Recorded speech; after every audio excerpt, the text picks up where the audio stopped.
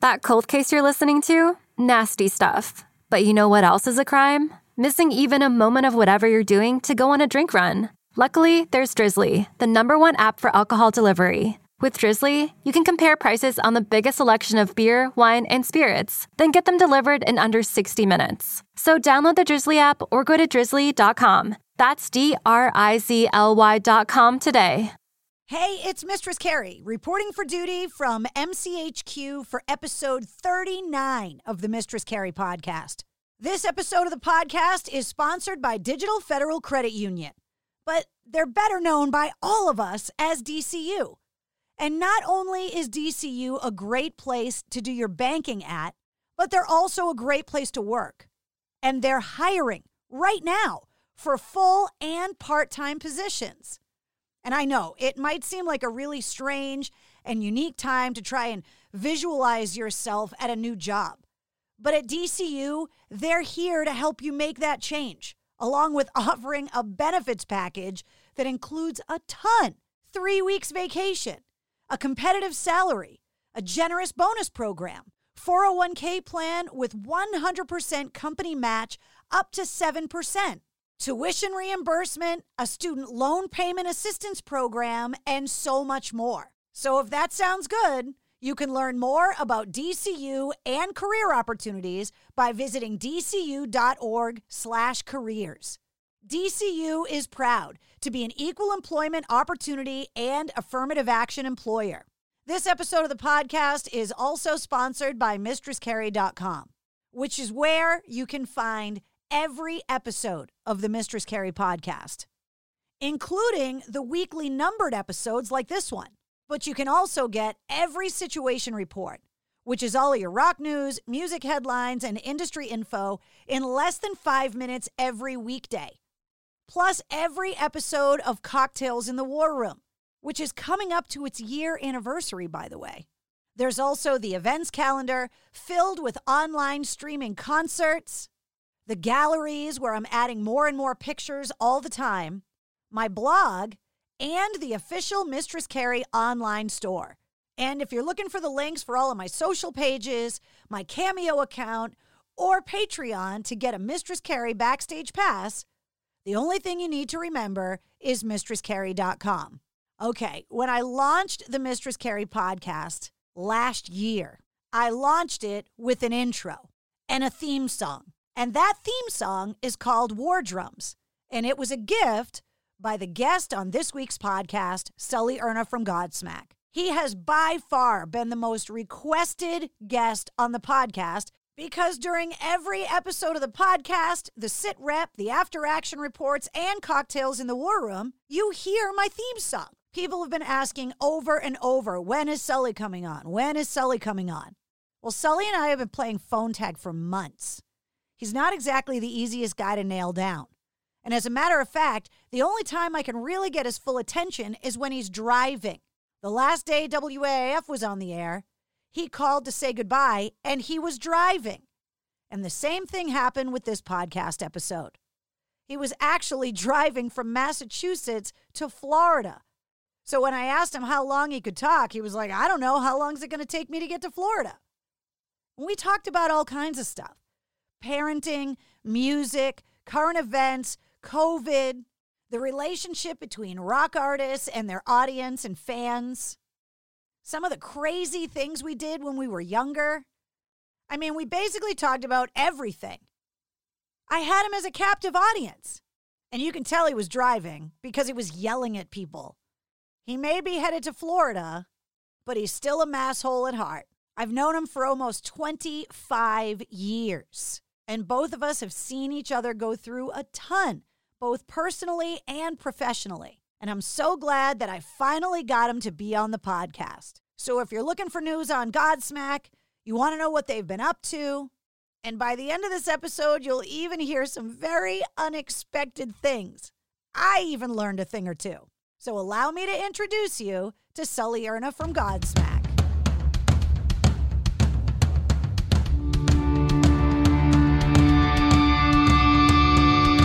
Hey, what's up? This is Sully from Godsmack. Strap on those boots, baby, because you are now in the trenches of the war room with the one and only Mistress Carrie right here on the Mistress Carrie podcast. What's up? This is Joe Rogan, and you're listening to Mistress Carrie. Her hair so lovely, pretty eyes. Hey, this is Brent from Shinedown, and you're listening to Mistress Carrie. Hey, Carrie, go put your bra on, girl. Hey, this is Steven Tyler, and you be listening to the baddest bitch in Boston, Mistress Carrie. What's up? This is Aaron from Stain, and you're listening to Mistress Carrie. Hi, everybody. This is Dave Grohl from the Foo Fighters, and you're listening to the one, the only Mistress Carrie. Hey, this is David from the band Disturbed, and you're listening to the baddest bitch in Boston, Mistress Carrie. Hi, Bruce Dickinson here from Iron Maiden. Yes, indeed, Miss Whiplash herself, Mistress Carrie, is here to unchain your brain. Hi, this is Flea from the Red Hot Chili Peppers. You're listening to Mistress Carrie. This is Dennis Leary. You are listening to my favorite, Mistress Carrie. Hey, this is Corey from Stone Sour, and you have the privilege of listening to Mistress Carrie. Oh, God. Oh, yeah. Isn't it amazing how, solid copper just all of a sudden goes bad? It doesn't make any sense because it At worked all. yesterday. Ever. I love how we, I could see instrument cables because we're always yanking them in and out of guitars so you could pop a wire off the solder weld or something, but I love the cables just sit there on a stereo or a system like yours, and then all of a sudden one day the cable's just bad. Yeah, exactly. Why? How come? You can hear me now, right? Yes, ma'am. All right, awesome. I'm recording you, Sully, so you're on the record. Okay, me too. I'm recording you too. You're driving. How are you doing that? I have a cameraman with me named Kamal. I know Kamal. What's he doing? I know you know Kamal. He's coming to Florida with me. I have been trying to get you on the podcast since episode number 1. And you call me today and you're like, hey, I'm driving to Florida. Do you want to do the podcast? Yeah. It's the most Why Sully not? thing I've had happen in a while. Well, when you're on a 24-hour drive and you have, nothing in your truck except a dog and a cameraman and, a bag of skinny popcorn and some Orbit gum, then you need things to, occupy your time. I've been listening to Ozzy's Boneyard for the last 7 hours. Have you not gotten into podcasts yet? Well, I wouldn't say I'm not into it, but I guess no, I haven't gotten into it yet. I mean, if you're going to make a 24-hour drive, there's some good ones that'll keep you occupied. Oh, you mean just to listen to? Yeah. Yeah, like Mistress Carrie's? Yeah, I'm just putting in a shameless plug. Yeah. Hello. So why are you driving to Florida? Let's start with that. Okay, so I was in Florida because I purchased a 50-acre horse ranch. Wait, so let's start there. Wait, what? Why is it that every time I talk to you, you're doing something weird?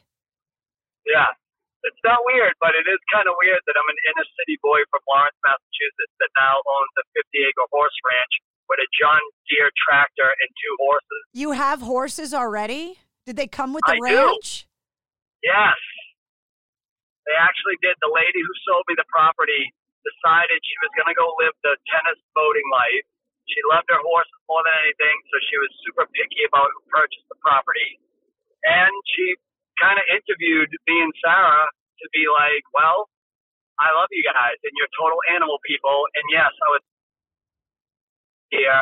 Or if you weren't good people or good animal people, I was going to ship them back to Alabama where I purchased them from. But we wanted a property like this, obviously, to have horses because I love animals.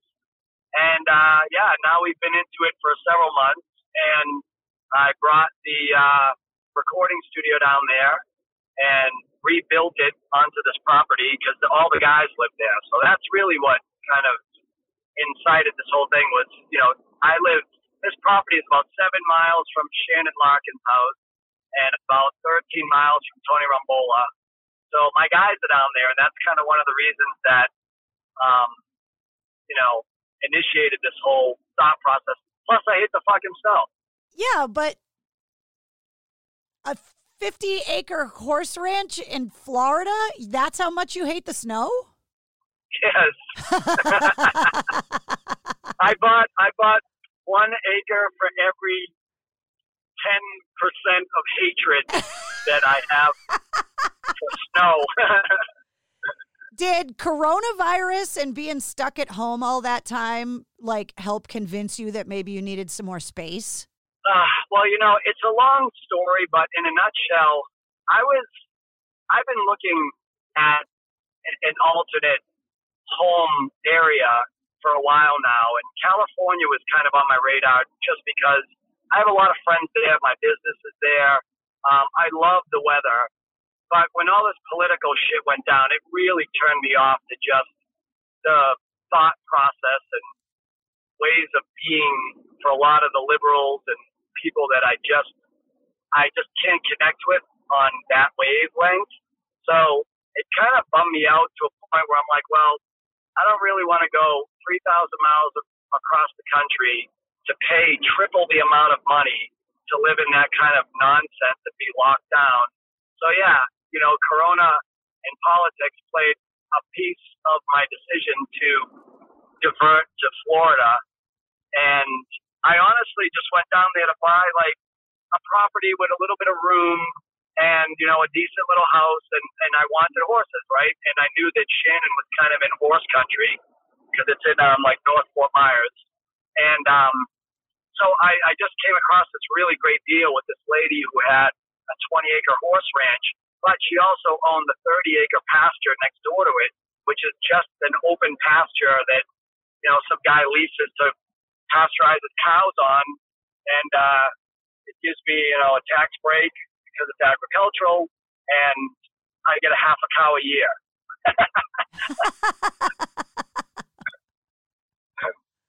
So, I'm a meat eater, too. Not only am I not a liberal, I'm a fucking meat eater. Well, I just mean space-wise, like, I was so happy when everything went down that I didn't listen to everyone when they told me, you should just move into the city. Like, I was so glad that I lived in the suburbs when coronavirus hit because I had, like, space to go outside in my own yard and have a garden and, like, just to be able to be outside. Living in a downtown metropolitan area with all those people around, even without coronavirus, is not relaxing for me. No, not at all. Nope, me neither, man. I love New York City, for instance, but I love it for about 24 hours. And then I start to chew my fingernails, and by day 2, I'm like, okay, time to go. Yeah, it's like Vegas. Like, I can go there for 3 or 4 days, and after that, I'm like, I got to get out of here. Exactly. It just never shuts the fuck up for 3 seconds.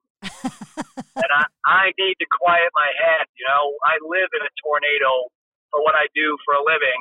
And so when I'm home, I want it to be quiet and peaceful and calm and private.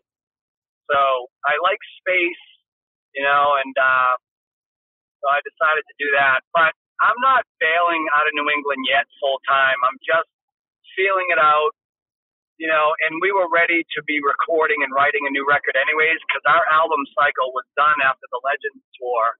So it was just time to kind of like hibernate and isolate and write. As you know, you've been around musicians your whole life. You cannot be in a loud, busy public place when you're trying to create. So coronavirus really didn't affect our lifestyle so much as it did other people's, because it was time for us to go away and hibernate and write a record anyway. So for that reason, the timeline worked out great for us. And even this year now, we decided we're just going to lay low. We're going to write all year. We're going to try to do 2 albums, actually. And I'm working on a couple other projects with some people to help them get a record out. And then we're going to probably gear up for like April of 22. I think next year is going to be a very busy touring year. I hope everybody's been saving their money. Yeah. Yep. Well, let's start back at the beginning. Literally, we just went past the 1-year anniversary of AAF signing off the radio. Can you believe it's been a year already? Yeah, it's amazing. Wow. Like, it doesn't seem possible that it's been a year already. I know. It goes by so fast. So fast. I just sent my kid off to L.A. with her friend Kat 2 days ago, and it's her first kind of like real adult road trip on her own without any parents or guardians, and she's going on 20 soon, and I'm like, holy shit, here we go. Did you hide some kind of tracking software in her cell phone? No, I'm not going to be a creep. That's not creepy in this day and age. It's just called parenting. Yeah, but at some point, too, you got to kick them out of the nest and let them learn their lessons and make their mistakes. You can't keep them under your wing forever. And she's kind of at that transitional point where she's not quite ready to go out on her own full-time yet and have her own place, but she's getting there. And I think in the next couple of years, she'll probably want that. So it's kind of good that, these are little testing, zones that you can just kind of test the waters and let them do 10 days here, 10 days there, and just see how they handle it, see how they manage their money and things like that. So that was interesting. But yeah, it all leads back to just we're all getting really fucking old. Speak for yourself. And time goes by really fast now. So it doesn't surprise me that a year has blown by since AF went off the air.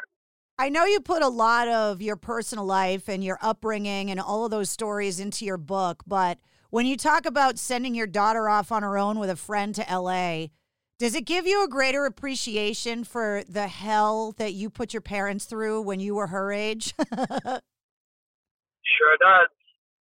And she's an angel compared to me. I was a fucking nightmare.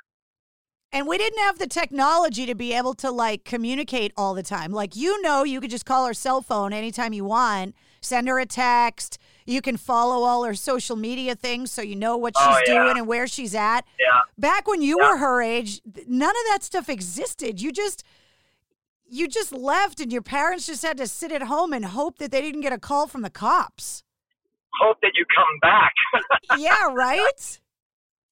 I used to get punched in the face and hit with a belt and broke brooms over my head, only because she just loved me so much, and she was so afraid when I didn't come home and show up, at the age of 14 when you're out on the streets in a super violent city. I can't blame her for wanting to beat the shit out of me. But, it's true that, there was no leashes back then. There was no way to track your kid, and we were just out, doing crazy shit to begin with. So I'm sure it wasn't fun for the parents. At least now, you can kind of shoot a text and go, hey, everything okay? And then you get the, yep, okay, good. That's it. Just need that. With the eye roll emoji, like, Dad, I'm fine. Totally. Yeah. A year ago, AAF goes off the air, and I believe you were calling us while you were driving on that last day when we had you on the air to say goodbye, too. So it's like, if you're not in the car, I can't find you. It's the only time I can nail you down to be able to talk to you. Yeah, it's the only time I'm sitting still for 5 minutes. So after we shut the station down, coronavirus hit in a major way within the next few weeks, and I made the decision to build MCHQ, my studio, and start my company. And I had always known I was going to launch the podcast. You decided to dip your toe in the water and get on the other side of the interview, and you started hosting a show from your house. Yeah. What kind of lessons did you learn from that experience? Well, that was just a part of COVID crazy, right? Yep. So there was that. What I learned was, holy shit, it's a lot of fucking work. What started off to be like, hey, let's scratch the itch and just do something to, talk with fans and educate and, kind of bring some visibility to topics and subjects that we're passionate about. And then all of a sudden came like a job. And I was like journalism and, I was journaling and researching and trying to find content. And now all of a sudden I'm fucking, interviewing Jacoby Shaddix and Aaron Lewis, and I'm, looking up their history and their child. I'm like, what the fuck am I doing? Like, all of a sudden now I'm trying to research their life and find content to talk about like I'm fucking Conan O'Brien or something. It's called show prep, Sully. Yeah, well, no. Does it give you a greater appreciation for your purple-haired friend over here now? Yes, it does. But it's fun. Like, if I wasn't a musician and didn't love what I did on this end, I could see me wanting to do that more. You know, I enjoyed it, but it just became what it is the demand, right? Because once it becomes popular, once, you know, people start listening and they're counting on you to come on every Tuesday or Thursday or both, then all of a sudden it's like the rest of your week becomes research and homework, and I'm like, oh no, I need some me time. So, but it was fun while it lasted. I think we did like 20-something episodes, and it was cool, and I had a great time, and I got to connect with some of my musician friends and artists, and we did a cool fundraiser and raised, you know, tens of thousands of dollars, and got to auction off some, you know, historic Godsmack instruments, and it was all fun. I have no regrets. I had a blast doing it, and I may do it again at some point, but I just needed to get back to my life and, you know, being a singer and a songwriter. Well, one of the episodes that you did, you asked me to come up and hang out at the house and socially distance, and it was really weird being on the other end of an interview with you. I'm the one usually... It was probably the first time you got out of your house ever at that point, right? Pretty much. I mean, where the hell am I going? I got a studio at the house. Why do I have to leave for anything? I think you might have been one of the first people I saw, too, in person, because it was kind of one of those things, son of a bitch, I just missed my exit, you motherfucker. I don't even know. Let's see how long it's going to take me to turn around. 4.8 miles. That's 9.6 miles just to turn around to get back to where I fucking screwed up. That's horseshit. That's 15 minutes longer now. Look at. We were on track to get there at 7:40 p.m. and we just made up 20 minutes, and now we're gonna just breeze. That whole shit thing is gone. Damn it. I don't care how long you spend in Florida. That New England driving acumen that you just displayed is never leaving your DNA, Sully. Fuck. No, I don't expect it to. I'm 53.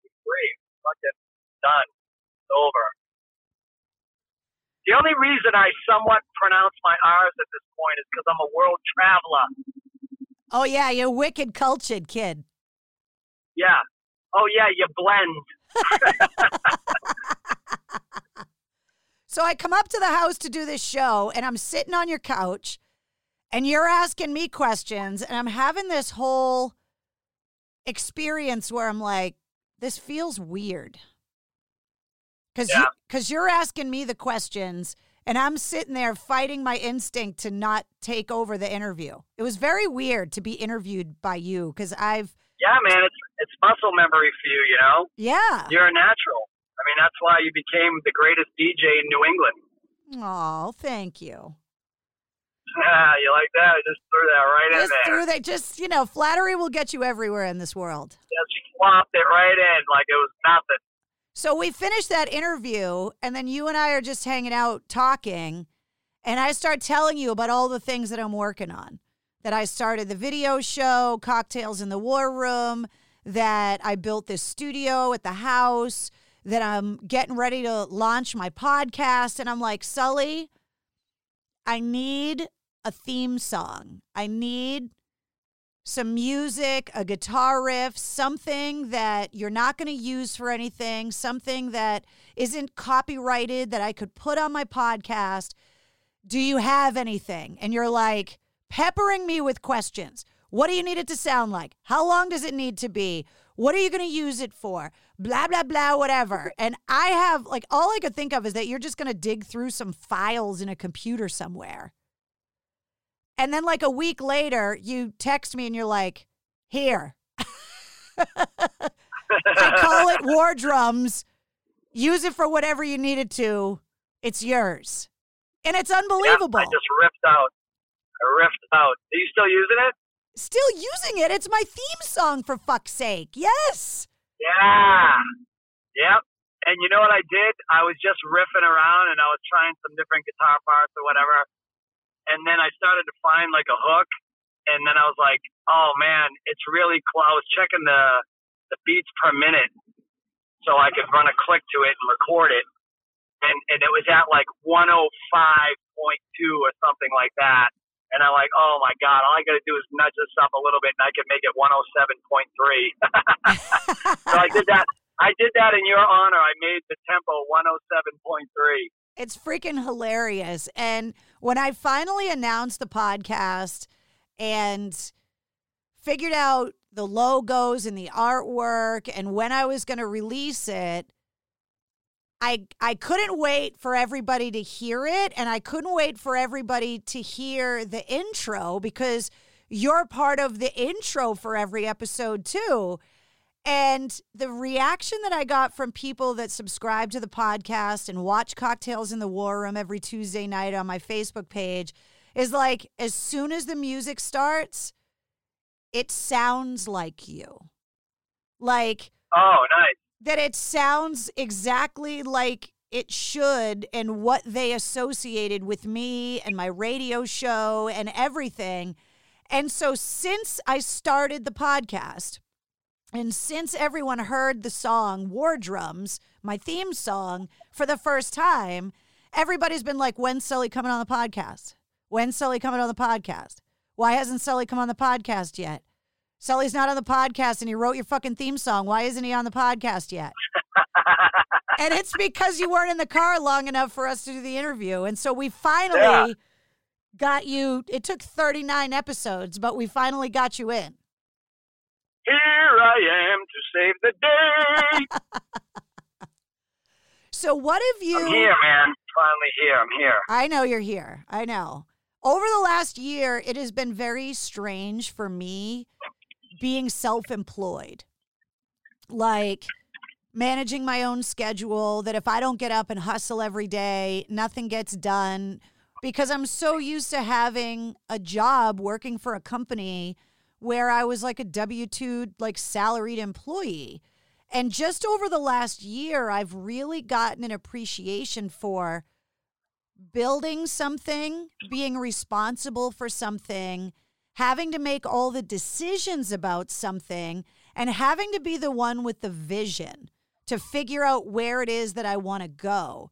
And I bring it up because it's given me an appreciation for what all of my musician friends, including you, this is how your life's been for decades now. Yeah, pretty much. It's a very different way of life. And a lot of pressure. It is. Hold on a second. My dog is trying to get in the front seat. Fucking driving. He's driving as an 85-pound pit bull climbing all over me. Okay. All right. We good? We're good. Okay. You're a good boy. Yeah, you're a good boy. He likes to sit up front sometimes, so. Well, if he's 85 pounds, it's kind of hard to stop him. He's a good boy. What's his name? Rome. Oh, that's right. I have two. It's Rome and Harley. Rome's like the construction worker that cracks a beer and scratches his nuts. He's like totally man and human. And Harley's kind of like the overweight younger brother that's insecure about his body and a little autistic. and now thinks he's a fucking horse. Oh, God. You know, because like he's in Florida, and it took me about 90 seconds to acclimate him to the horses, and but now he just stands out in the middle of the pasture with them, and when they're grazing, he just starts eating grass with them. I'm like, Harley, you're not a fucking horse. Like, you got to come in and eat out of your bowl, and you know, so yeah, no. So answer my question, damn it. About... All right, what's the question? Sorry. So I was telling you about all the stuff that I learned over this last year, and you're somebody that there's a lot of pressure for you to be able to move the Godsmack machine forward. There's people that work for the band. There's music to write. There's tours to schedule. It's given me a new appreciation for that kind of a lifestyle, having had to have built my own kind of mini empire over the last 12 months. Yeah, so what's the question? Well, this has been how you've been living for basically your whole adult life. So do you want to give me some tips on how to manage this kind of stuff? And just keep pushing forward? Well, I don't know. I mean, you seem to have built, something quite successful, so I'm open to any and all business advice. Normally, I don't have to ask you the question. Normally, you just offer the advice unsolicited. Well, listen, it's a hard thing because, I was raised with very strong ethic because of my mom. She was a single mom, raised me and my sister after, my dad left when I was 4 years old, and she, worked 3 jobs and got government assistance and, just did her best to provide for me and my sister in a very, very, very violent, low, poor, poverty kind of inner city. So, that being said, it just taught me, I was raised to look at this woman who just got up every day, no matter what, rain, shine, snow, and, even walked to work. Literally, it's such a cliche term, but I literally watched my mom walk in snowstorms to go cash a government check at times because her car wouldn't start and things like that. So I was just raised with strong work ethic. And so when I got this thing going, failure wasn't an option. It was just about what do I need to do to connect the next piece. And I got up every day and didn't really think about the big picture. Didn't really think about, I don't know, just what's going to happen in 2 years or selling 1 million records and all that. I just was like, what do I need to do today? Is it make new flyers for the gig at Axis? Or is it, do I need to sell a few more CDs or reprint T-shirts? It was just a day-to-day thing, and it kind of just snowballed and evolved, but it was all built through my passion for wanting to, do this for a living. I didn't care. I wasn't trying to become super successful. I just wanted to play music. That's what made me happy. And so I just got up every day and tried to think of what I could do today again to play music and be a part of a band, and not, go to work for the man and go to work for some asshole boss that literally had me under Cessna planes, scrubbing the belly of a plane with diesel fuel and a brush. I'm done with that shit. That lasted about, 2.5 hours. And then he's like, okay, guys, lunch. And I went to lunch. I never fucking came back. So, that's really what drove me, was my passion for it. So you have a passion for what you do, and what you do every day is you just get up and think about what you can do today to make your next show better and complete it. Just be there, be present, and continue to fight for it. The more you live in it and immerse yourself in it, the more you manifest everything that you want in life. And that really is what gives you pleasure, is, hosting and journaling and helping people share stories with the public, because a lot of those situations, stories help them. And so that's what you love to do, and that's what you're going to do every day. You're not going to go and work for Sunoco and pump gas again. You're going to do this now, and you're going to figure it out, and you're just going to keep, trudging along in the trenches, and you'll make it work. Failure just can never be an option. Not because you have to be successful, but because you love what you do, and this is what you're going to do every day. You and I come from similar enough backgrounds, and with all the traveling that you've done, because, you're wicked cultured, there is a certain business and work ethic gene that is implanted in your head when you grow up from this region of the country, when you have family with the lineage that you and I both have as immigrants from Sicily. The working 24 hours a day, 7 days a week thing is just ingrained in you. Yeah, totally. Yep. The kids today, man, they're growing up in a whole new generation, and it's just almost, it's frustrating. That's the best word I can use, to watch these kids with their sense of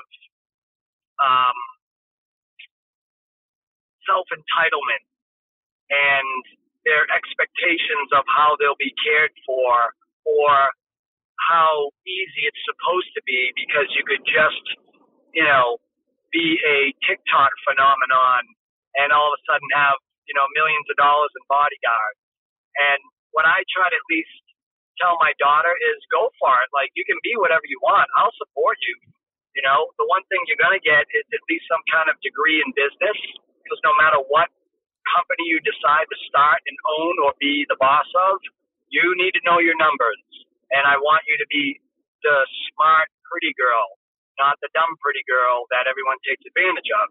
So I don't care if you want to be an Instagram model or you want to be the head of AT&T. I just want you to be smart and know your numbers so you can look at your own books and do your own accounting, or at least double check theirs, make sure that no one's stealing from you, and and surprise everybody in that way.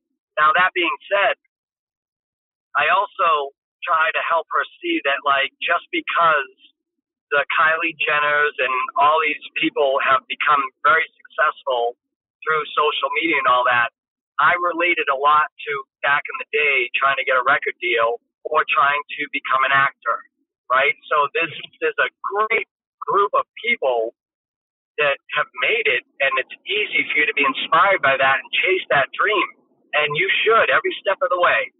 But just understand the reality of it, which is you're in the less than 1 percentile group. And you may get it, you may not get it. There's a bigger chance you won't. So you're going to have to fight twice as hard for it. But if it doesn't happen, you need somehow to prepare yourself for disappointment. And you just need to know how to work really, really hard to either keep the dream going and hustle and do what you got to do to make what you got to make on the side to pay your bills and be realistic while you chase it. But you can't just sit back and, borrow money for the rest of your life or live on someone else's couch and, just have no sense of discipline in your work drive, because you're going to fail constantly. But those are the people that end up becoming successful, the people that understand failure, the people that work through it, the people that understand disappointment and how it's going to happen over and over again. But it's those people that learn how to stand back up again and walk forward another step after they've been beaten down to the knees so many times. Those people will eventually get their dream. They'll eventually get to whatever their arrival is, right? Whatever their definition of arriving is in their life, they'll get there. They'll have an opportunity. It's just how you treat it once you get there, because that's a whole nother thing, right? That now you're into, like, you have it. So what do you do with it? Do you just pretend that you're the coolest motherfucker on the planet and disrespect everyone and lose it real quick, and go down in vain? Or, do you appreciate it and respect it and treat everyone with care, including your career, honor it, and, put as much discipline into it to keep it strong and do the right thing? So there's a lot of branches to the tree. You just have to stay focused and get through the first part, which is determination, no matter what's thrown at you.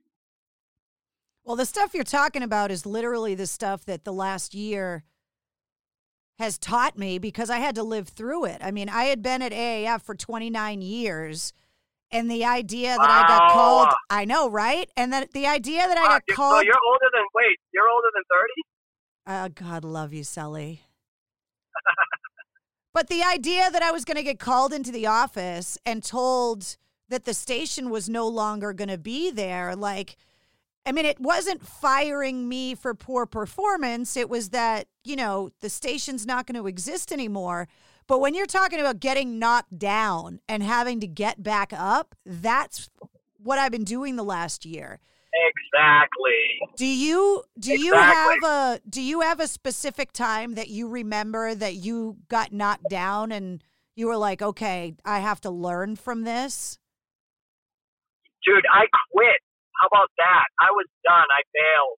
I got to a point in my life where I was, okay, so as everybody knows who knows anything about me, I started as a musician at the age of 3.5 years old, legit taking drum lessons from a Berkeley College graduate that was the only guy that agreed to take me. right? So long story short, I started, my dad was a musician, and I grew up literally in the basement watching his bands play. So I've been around music my whole life.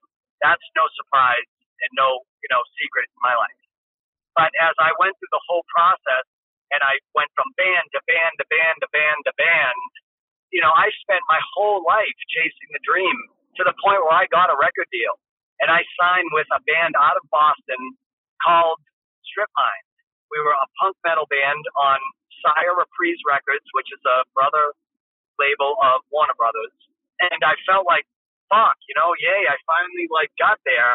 And I was so proud of it and so psyched, and told all my friends. And I went on the road and made an album, and it was amazing.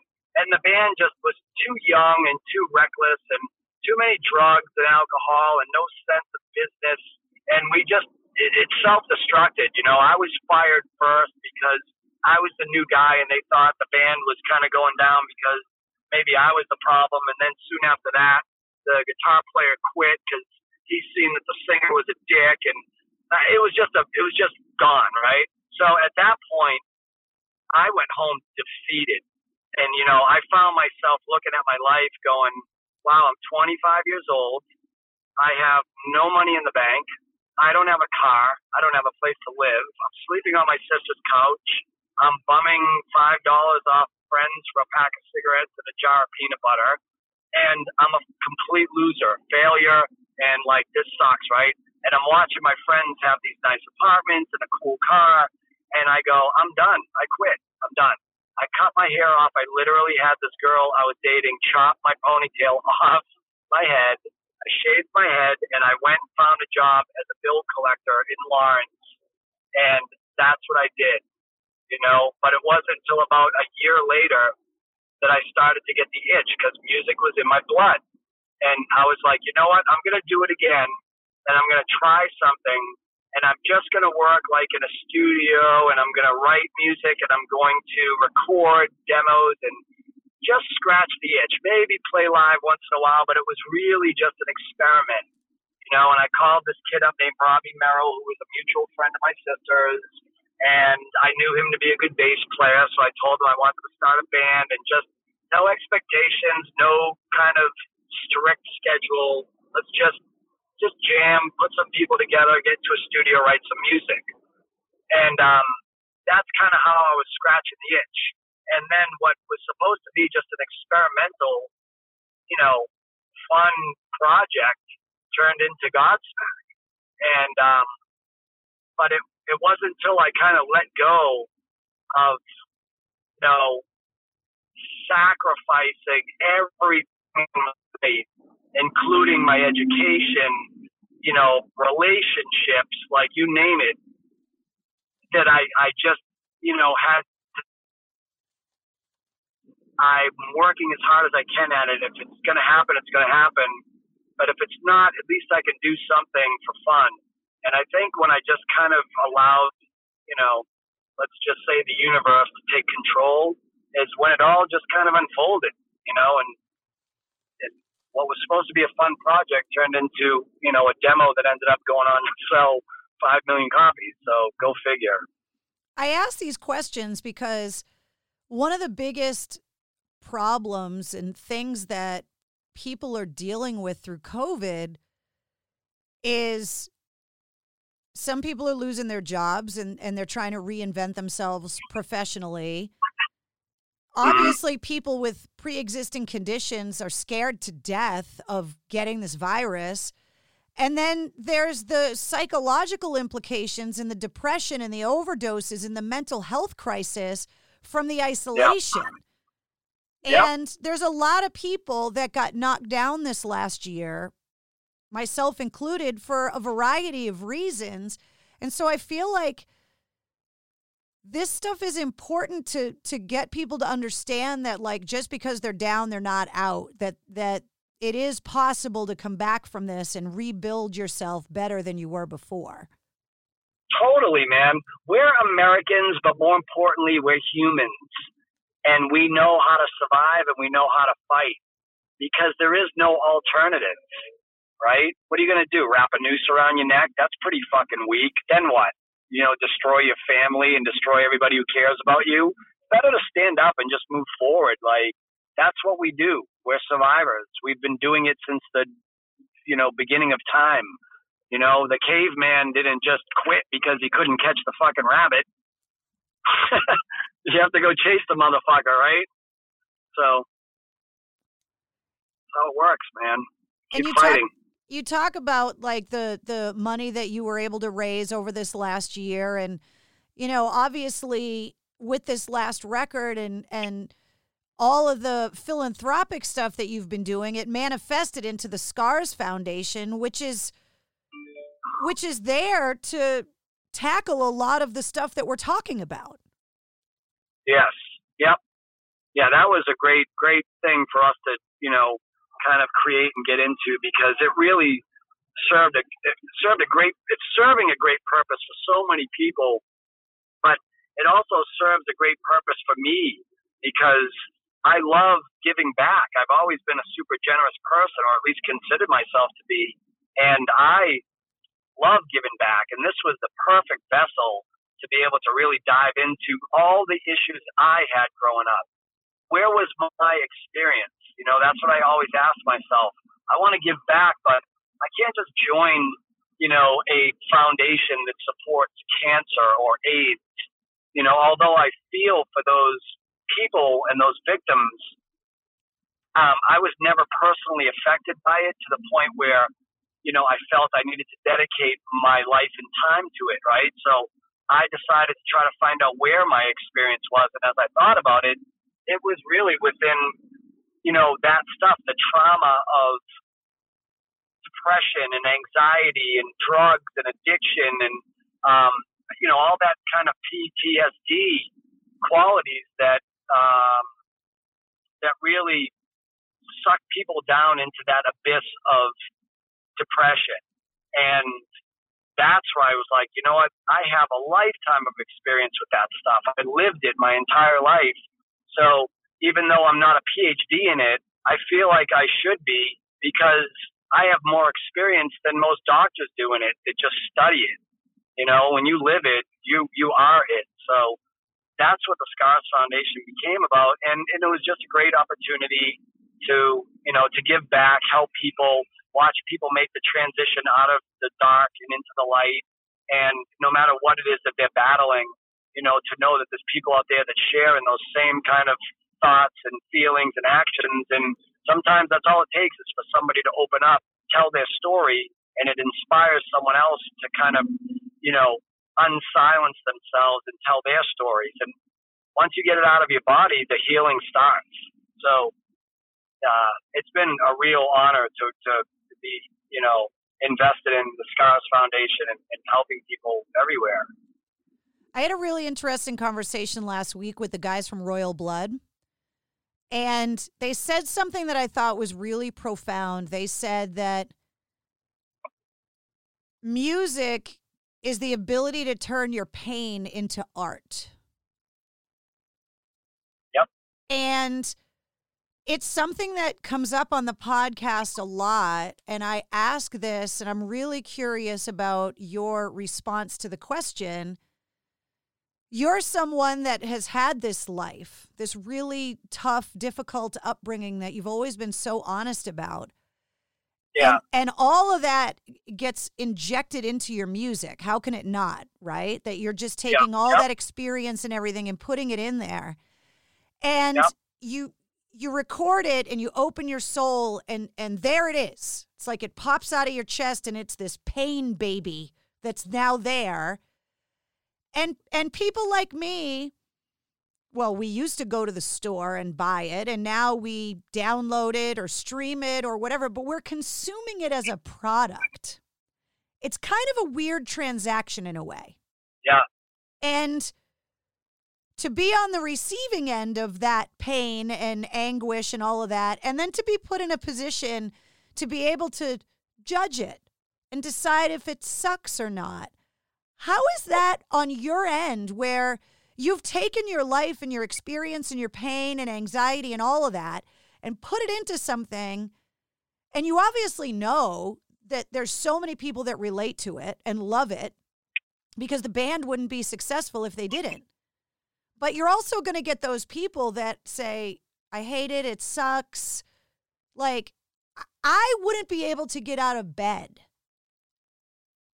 if someone said that about all of my pain and feelings that I turned into this art, and then I found out they didn't like it. How do you handle that? Well, wait a minute. Wait, ask the last part again. How do I what? How do you handle being powerless once you hand over that pain and art to someone else and then put them in a position to judge it? And if they love it, that's amazing. And if they hate it, I wouldn't be able to handle it if they hated it. Well, my answer to that is if you're creating art with the expectations of already trying to impress somebody else, you're in it for the wrong reason. For me, I never wanted to create art to impress people. Maybe when I was younger and I was a teenager and I was just a drummer in bands, drinking beers and, trying to get chicks. Yeah, inviting chicks over to the garage to watch you practice, sitting them on a couch and then, that kind of thing. That's one thing, right? But when I discovered my songwriting ability, because you got to remember I was always just a drummer first, but then when I transitioned from drummer to songwriter, I didn't know how to write a song. And so my first batch of songs was terrible. We were the first signs of Godsmack was just horrible written music because, we were good musicians, so the instrumentals were great, or at least pretty damn good. But then I had to put, lyrics and melodies and vocals to these instrumentals, and then all of a sudden, I didn't even know what I was writing about. I mean, I was talking about getting head from some chick in one song, and another song's about, driving down the road, and I'm like, what the fuck am I writing about? This sucks. So I wasn't even sure if I could be a songwriter. And for me, what happened was, a friend of mine, and you may remember this, Carrie, there was a band a long time ago in the 80s called Tin Pan Alley. Yeah, I remember them. Yeah. So the guitar player in that band, one of the guitar players, his name was Dave DeLay, and he was a friend of ours. And he took his life at the age of 18. He hung himself with a chain in his basement after crying wolf for years. He would always say he was going to do it, argue with his girlfriend to the point where everyone was just like, okay, sure, you got it, And then one day he got into a big argument with his girlfriend and went home and she found him. And I found myself, and it wasn't even that I was like super tight with the guy, but I knew him well enough that it affected me. And I found myself sitting on the floor of my girlfriend's bedroom one day, and I was writing, like journaling, and I was writing about how he must have felt for him to actually do the act and how much balls that takes, right? Because everybody talks about it from time to time, but to actually do it, that takes huge balls, right? And I was thinking, like, what? I thought I felt pain in my life, and I definitely have intense pain that crippled me at times. But what kind of pain was this dude feeling to actually go through with it? And as I was thinking this whole thing, and I was upset, and I was crying, and I was like emotional, I was having like a breakdown because I was writing all these words down, putting myself in his body, trying to think of what kind of pain he endured. And it became the first song I ever wrote. It's called Another Day. And to this day, I've never recorded it because it's just a really heavy acoustic song, and I don't mean heavy in a heavy metal way. I mean, it's just heavy, dark, and sad. And maybe one day I will record it. I don't know. But I just never have. I never got around to doing it. And what it did was it showed me, because as soon as I wrote these words and I processed all these feelings, I immediately felt lighter. I felt better. And the light bulb went off. And it was the first time in my life that I went, oh, wow, I get it. I need to take this gift that I have and use it to vent and make it my outlet to kind of eradicate all this trauma and shit that I've been through in my life with my father, with my friends, with my surroundings, my upbringing, like all these things that tortured me and gave me anxiety and depression and addiction and all this stuff. It was the first time that I went, oh, okay, I get it. This is what I'm supposed to do. Not only should I, process this stuff, but this is a beautiful, to circle back to what you were saying earlier, a beautiful way to take my art and all this dark stuff I went through and turn it into something beautiful, turn it into music, turn it into poetry, and turn it into something that may help other people, right? But I never went at it with expectations of like, who's going to like it, who is it? This was strictly for me. I needed this. It was my therapist. And it's what got me through those times, and started to grow and evolve from there. So if I had done that with the expectations of like, oh, I wonder what the fans will think of this, or I didn't even have fans at the time, right? Or what are my friends going to think? Or is this song going to be the song that gets me a record deal or becomes a hit? That's just, you're in it for the wrong reason. So you need to be able to be passionate about your art and about the things you want to create because you love what you're doing every day, just like with you. Don't worry about the success just happens.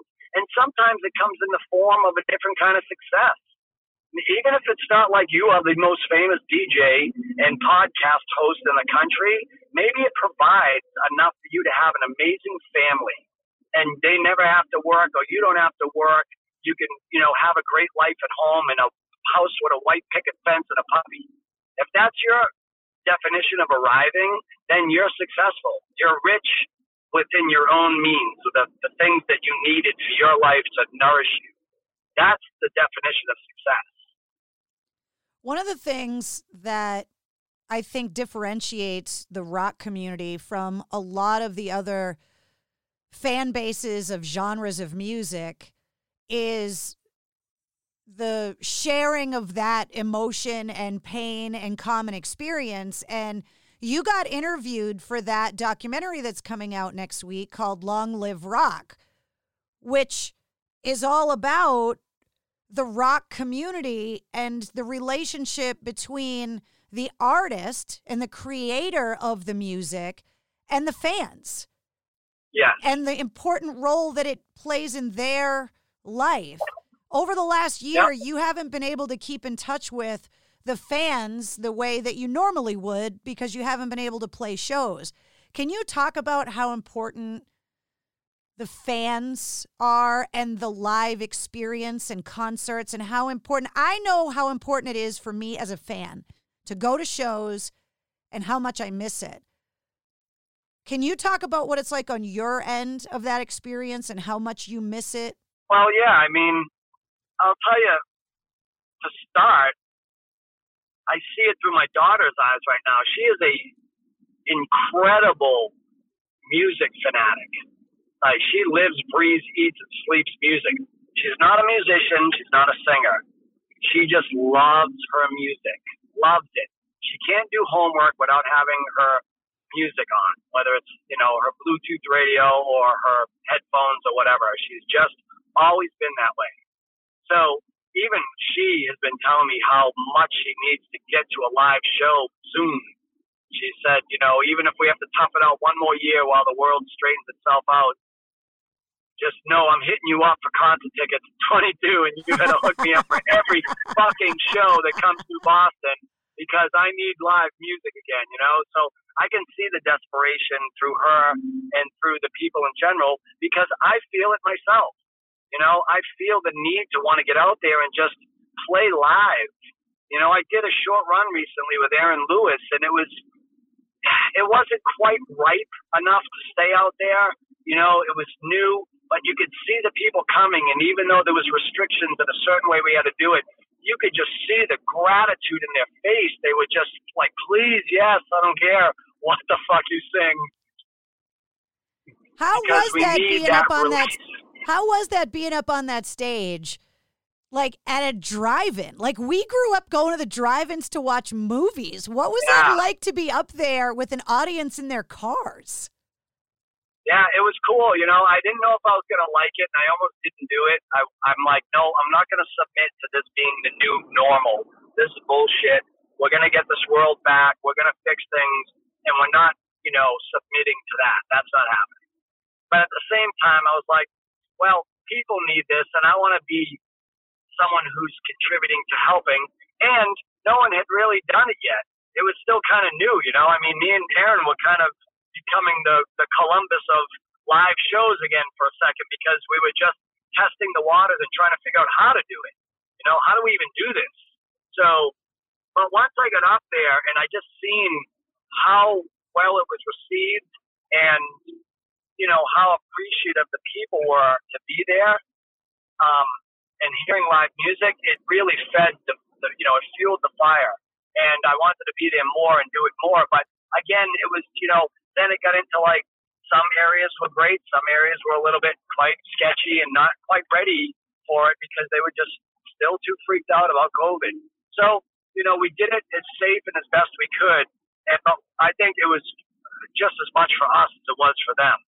So, you know, to circle back to your question, it's, you know, it's really important that we correct the way people are thinking and behaving in order for us to be able to get back to the normal again, you know, and whatever that normal is. So, you know, I'm not a big fan of the new normal, what people are saying are going to be the new normal. Fuck that shit. You know, we're humans. We need to interact and we need to make this thing right. But at the same time, it's going to have changed the world forever in certain ways, with businesses, with industries. You know, people are going to be leasing big commercial, you know, offices and conference rooms and all that. There's going to be a lot of things that may not be anymore because they know that they can be just as efficient through Zoom meetings and stuff like that.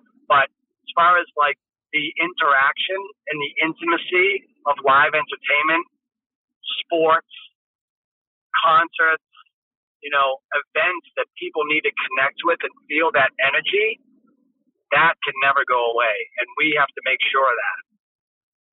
You know, one thing people need to remember, Carrie, is I'm sorry, man, there may be some people that may get mad at me about saying this, but COVID is not a global killer. You know, it's doing damage and it's certainly affecting elderly, and we pray for them and we're really sympathetic towards that. And that's why we're all wearing masks. That's why we're all doing our job, because there's a lot of us that aren't afraid of COVID.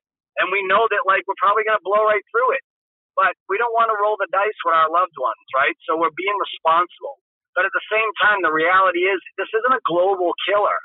It's going to pass. We're going to get past it. And we need to get back to normal. So we have to influence the strong to get out there and start working and start going to school and doing what they need to do so we can create, you know, population immunity. That's what's going to get us through this. And then we'll be able to get back to normal. Well, one of the things I always remind people, and I actually interviewed somebody a few months back on the podcast, I think we're doing a disservice to COVID by keeping a tote board of the dead.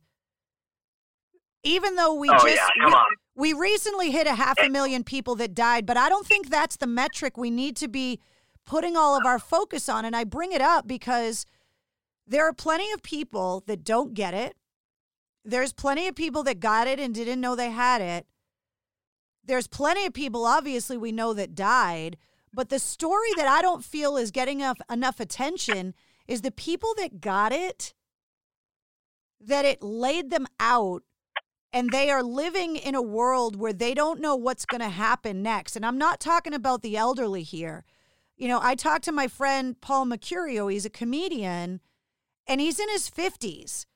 And he got COVID 7 months ago, and he's still battling the side effects of it. And he's got things wrong with his body that they can't explain and they can't promise him are ever going to go away. And now they've got athletes in their 20s that have enlarged hearts. And, I mean, they're talking about circulatory problems. I mean, this is, to me, the only thing that's going to get some people to take it seriously. because it attacks your circulatory system the way that it does, they're afraid that people that had COVID, even if they didn't succumb to the serious side effects and end up on a ventilator, that 6 months later have erectile dysfunction because their circulation is off now and they can't get a boner. Like, if the threat of never getting a hard-on again isn't enough to get you to wear a mask and be afraid of this thing, I don't know what is, dude. Yeah, no, I don't mean to laugh, but that's kind of funny because, shit, if that was the case, I'll go get the vaccine tomorrow. But, well, that is the case, though. That's the thing is that yeah, well, I think yeah, but people hold go, on, well, Carrie, people Carrie, aren't dying, Carrie. so I'm not worried about it, you know? Carrie, hold on, though. Listen, this is where you're going to lose me a little bit because I don't want you to go from journalism to activism. No, I'm not. That's I'm just asking the question, and I'm saying that I don't feel like just counting the people that are dead is an accurate depiction of how dangerous COVID can be, because there are so many people, they still haven't even been able to identify all the side effects that this thing, like they thought that it was lupus at first because the side effects were so random that they couldn't believe all those things were coming from the same infection. It's like, I don't even think we know everything that this thing is doing yet. That's what scares me about it. Not that I could die from it, but I'm afraid of like the unknown weirdness of it. I get it, but I want to comment on that because I think there's another side to it as well that we have to just consider, right? And I'm not saying to live your life by this, but I'm just saying there's a whole nother side to what you are arguing right now as well, which is there's a lot of people out there because there's been a lot of things proven within the media, the news, to who's on what side of what.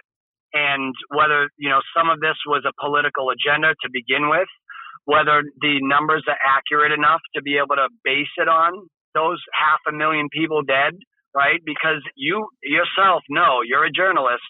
There was a lot of people coming forward, a lot of doctors and everything saying, why the fuck are we being asked to put COVID on everything? Why did someone just die of pneumonia and we have to write COVID? Why did someone come in and have a heart attack and we're being told to write COVID? So whether that 500,000 number is correct, that's the part that I feel like we need to be responsible enough to try and be optimistic about not steering people down one rabbit hole, because that's what CNN does on one side and Fox does on the other side, right? So CNN delivers one side of this and Fox takes you down a different rabbit hole. And the thing with COVID is I myself know at least 12 people maybe that have gotten COVID. And I have a friend of mine that 3 months later, he's like, I'm still having some issues. And it's weird. I'm getting dizzy spells. I'm getting this, that, and the other thing. And what the fuck, right? And then I know another group of people that were like, dude, I've had a hangover that was worse than this. I had a fever of 99 for about a day and a half and haven't had a problem since. And so it affects everybody differently, and that's the big mystery. That's what's scaring. That's what I'm talking about, is that exactly they can't pinpoint what it, like, I read this fascinating article. There's a book coming out about it. I wish that I could remember the name of the book, but it was an article about how they think they finally figured out where AIDS came from.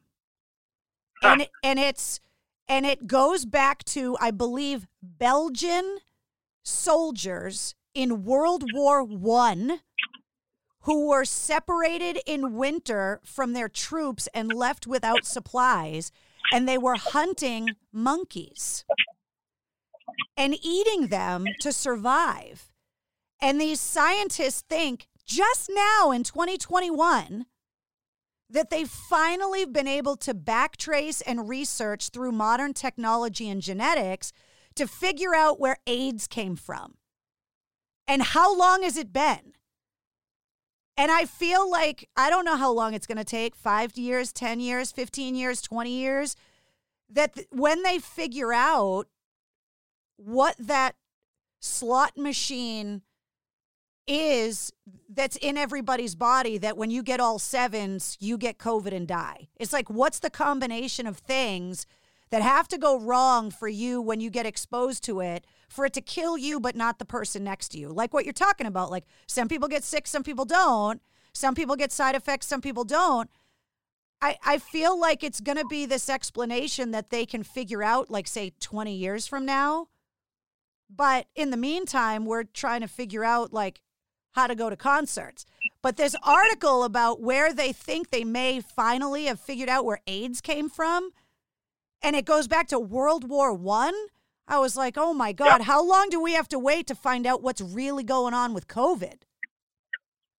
Well, you'll find out when they're ready to release the cure, which they probably had the whole time. Do you know how much money Big Pharma makes in the government through these medications?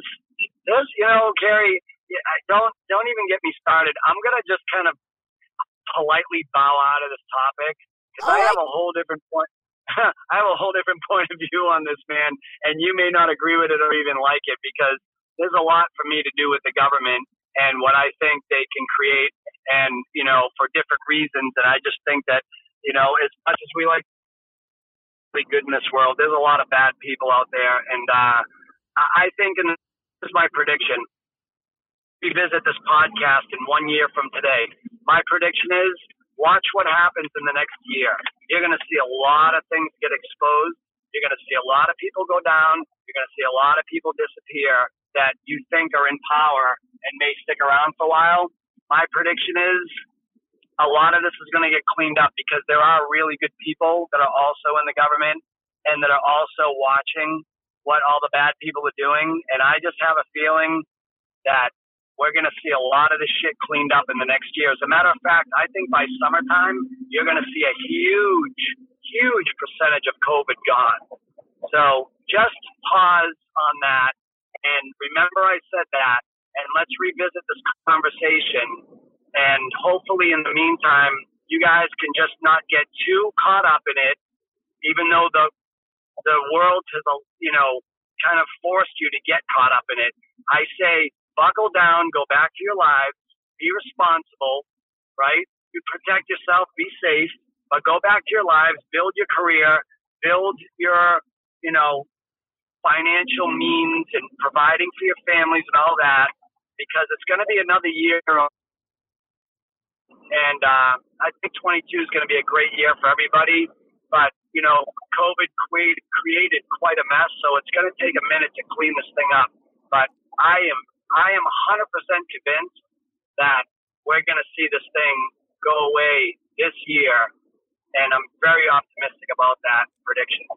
Well, I'm just already feeling better because I'm glad that when it comes to like rollouts of vaccines and all that stuff, that like they've prioritized the most vulnerable. Like my mom just got vaccinated, and like it makes me feel so much better just knowing that she's taken care of. Like just that worry, because, you want to keep the people you love around as long as possible.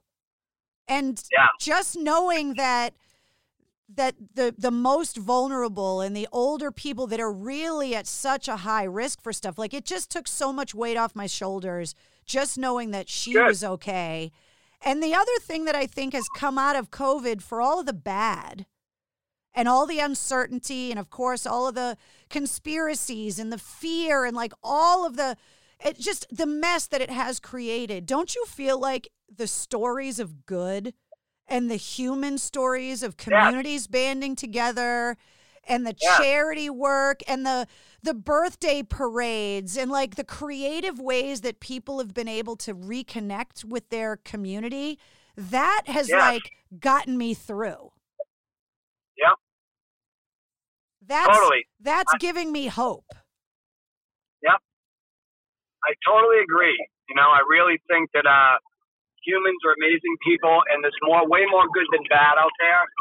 So I just think that people got to, continue to fight the good fight, and we're going to overcome this thing. I'm positive of it. This is not going to kill the world. This isn't a global ender. not going to happen. It's not Dottie the asteroid.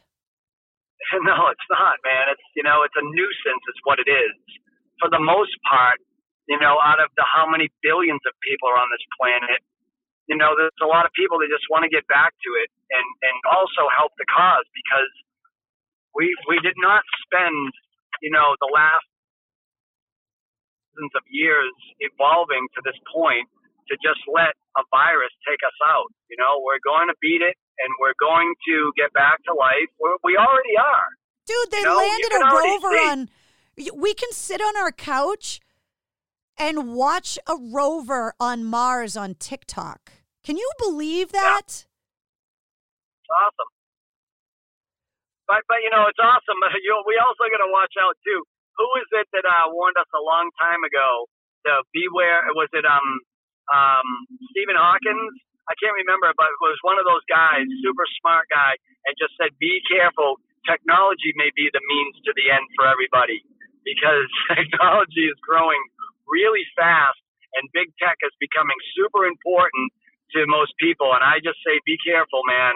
Dude, I saw Terminator. I know how this story ends. Oh, you know what I mean? It's like, be careful, everybody, because as easy as these things and convenient as they're making it for you, it may not have a great ending in the long run. So don't forget to take a walk with your dog and your family, and don't forget to have a conversation at a dinner table. Holy fucking shit, what a concept, right? To actually look each other in the face and use your mouth to communicate? That's fucking, like, who does that anymore? You know what? One of the good things that's coming out of this whole thing is that it's driving more and more people to learn how to play instruments at home. Yeah, well, a lot of things, really. I mean, gymnasts and dancers and like actors and TikTokers and Instagrammers. Like, it's really bringing out some creative people. I talked to Mike Mangini a couple months ago, and he was talking about how... Oh, my God. One of my favorite people on the planet. Right?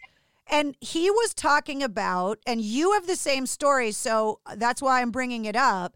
He was talking about how there's like 8mm like video footage of him when he was like 2 or 3 years old playing along with songs on the drums. And you were another one of those kids that showed this proclivity and this ability to be able to play the drums at an extremely early age. Yeah.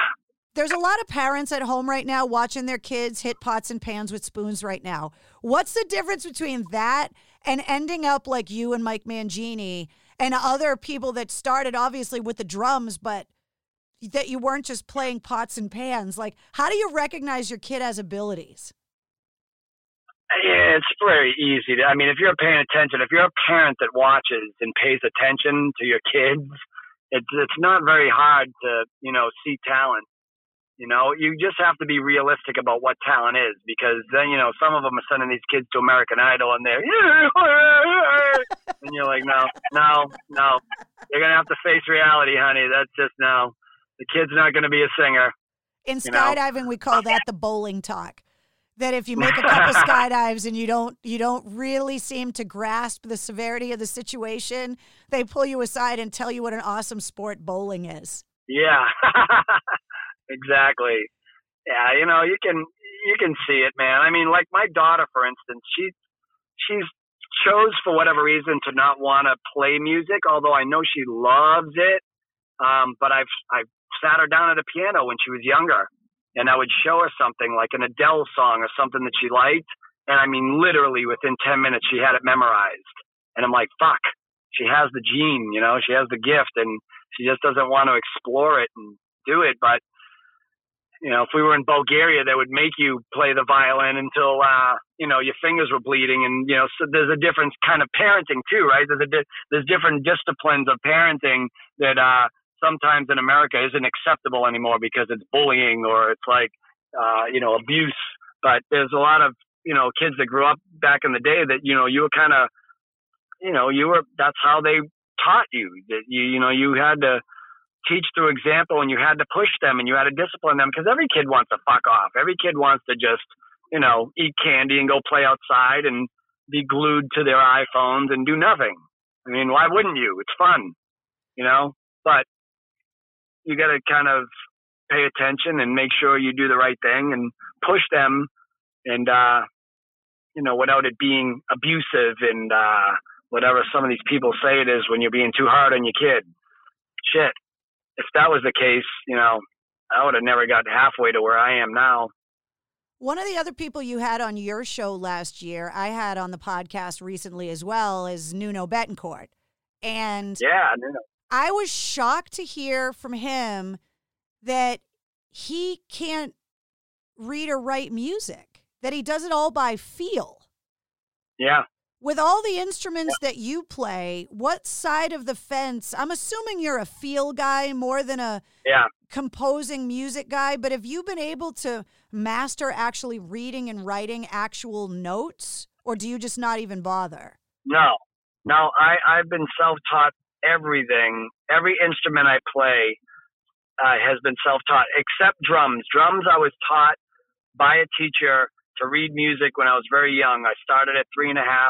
I ended up quitting lessons by the time I was about 10, 11, because my instructor at that time, I changed a couple different people, but my instructor seen that I had the ability to just hear a song and play it easier than him writing it out in sheet music and me reading off a chart and playing it.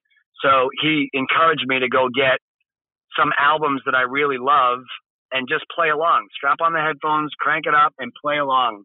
And so from that point on, I self-taught everything else. And that's also when I discovered rock music, because my favorite bands at that time were Led Zeppelin and Aerosmith and Black Sabbath. And then, I evolved into Rush. And, there was more challenges in that kind of advanced music. And so Neil Peart and John Bonham and people like that really became my drum instructors, Joey Kramer, people like that. So, but everything, after that as well, guitar, harmonica, piano, like all the instruments that I play, I pick it up and I figure it out. I may not be Beethoven, but I use it like a tool in my toolbox to create with, and I figure it out. And some of them I've gotten actually kind of really good at just from being, just intrigued and inspired and determined to learn it. So, and you have friends along the way too. They'll show you a chord here and a chord there, and you keep like kind of honing in and perfecting your art and your skills. So, the more people see how much you love it and the more you ask questions, the more help you'll get. And I was never formally trained to play any instrument. In 1 year, we lost Neil Peart and Eddie Van Halen, who are arguably the greatest at their instrument, the virtuosos that changed the game. Without a doubt. And I think for a lot of younger music fans, I think Eddie Van Halen passing away and hearing the people talk about his influence on the instrument and music at large, I think there were a lot of younger people that considered Van Halen to be old music, right?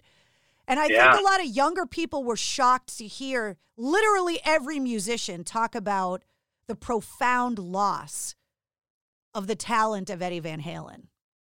Yep.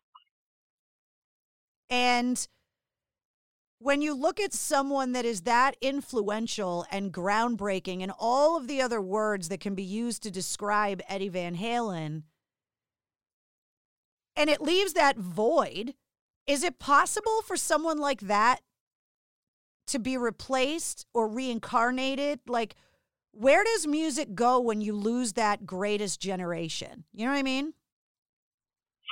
I don't think we'll ever lose it, and it's all cyclical. I just had this conversation the other day with my daughter and her friend Kat, who's this young 20-year-old pop singer that I just got a deal with BMG for and have been managing for the last 5 years. She's young and super talented, and she's part of this millennial group, right? But yet her favorite band is Led Zeppelin. and she listens to the Eagles and Stevie Nicks and, and I'm going like, wow, what an old soul in this girl, right? And now my daughter is listening, to classic rock in my vinyl room. Like I have this room set up with my reel-to-reels and my, record player and she started going in there just kind of like, because she got like a Post Malone record signed or a Halsey record signed. And, she's looking at the vinyl record like, like a confused dog, like, what the fuck is this thing do, And then she, I actually taught her how to put a record on a record player and put the needle on the vinyl. Oh my God. But now she's, but now she's really like kind of into it. And so, but she sits in the room sometimes and she listens to these classic rock records along with, the music she likes as well. And I hear her asking me to put on Fleetwood Mac now and Stevie and different artists. I'm like, and then you see, new artists like that, that girl that Billie just became Eilish? pretty. No, not Billie Eilish. Her. Oh, Her. Yeah.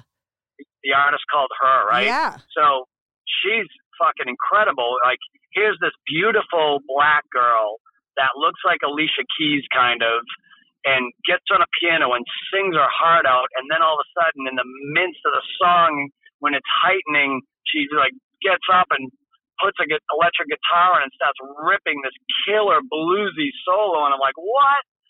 So rock, is always there and it's cyclical and it's always going to come back around. And it's been gone for so long in the top 40 world, and pop music has been dominating for so long that I think it's kind of new and cool again for kids to hear electric guitar. So when they're learning about the Eddie Van Halens and the Stevie Ray Vaughns and the Neil Pearts and, the John Bonhams and the Janis Joplins and all these amazing artists that have paved the way,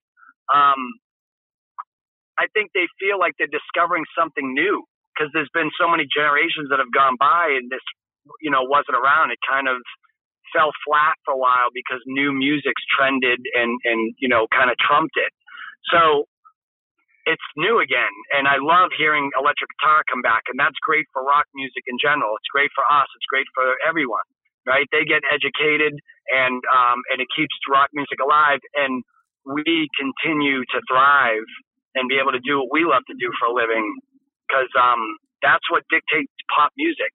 People need to remember pop music is short for popular music. It's not a genre.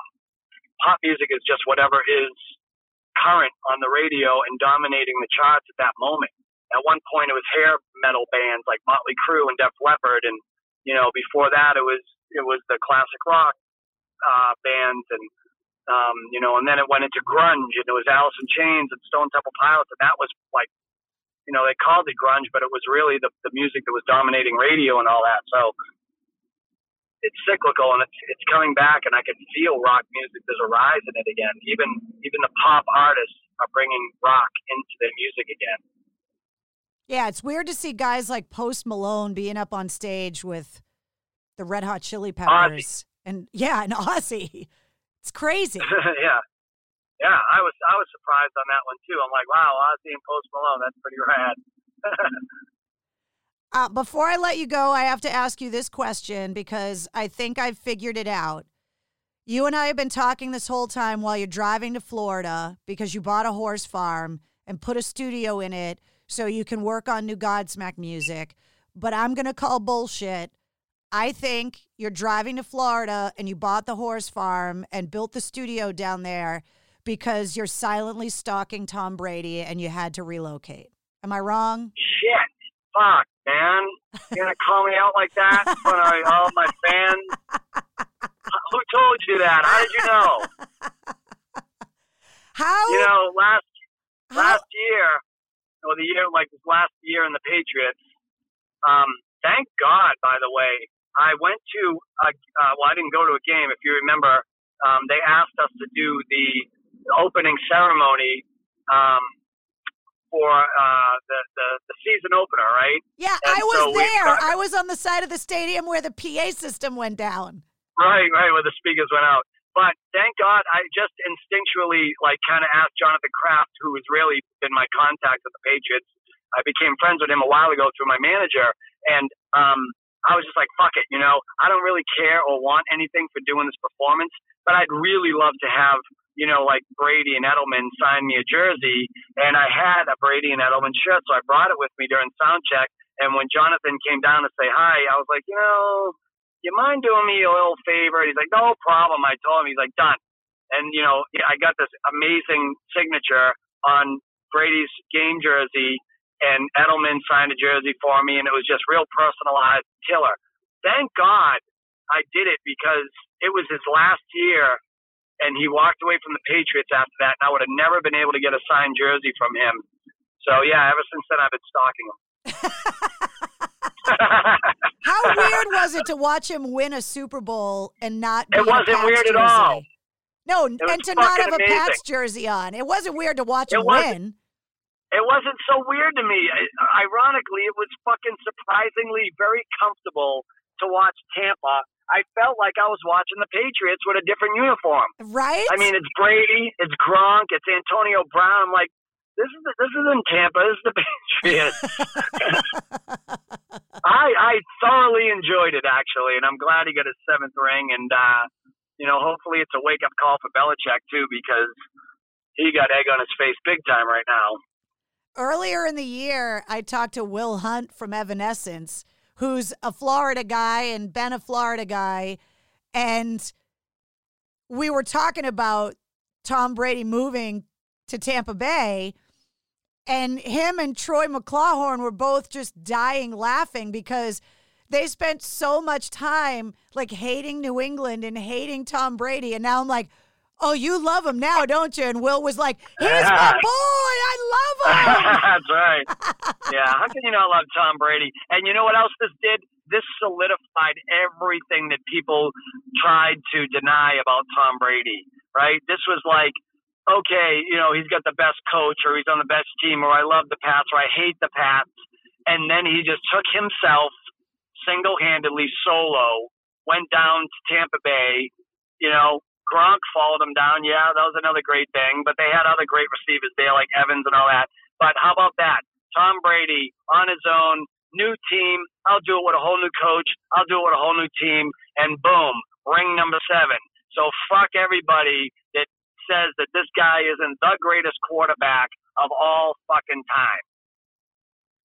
End of story. It is crazy that he's been statistically to the Super Bowl every other year of his career.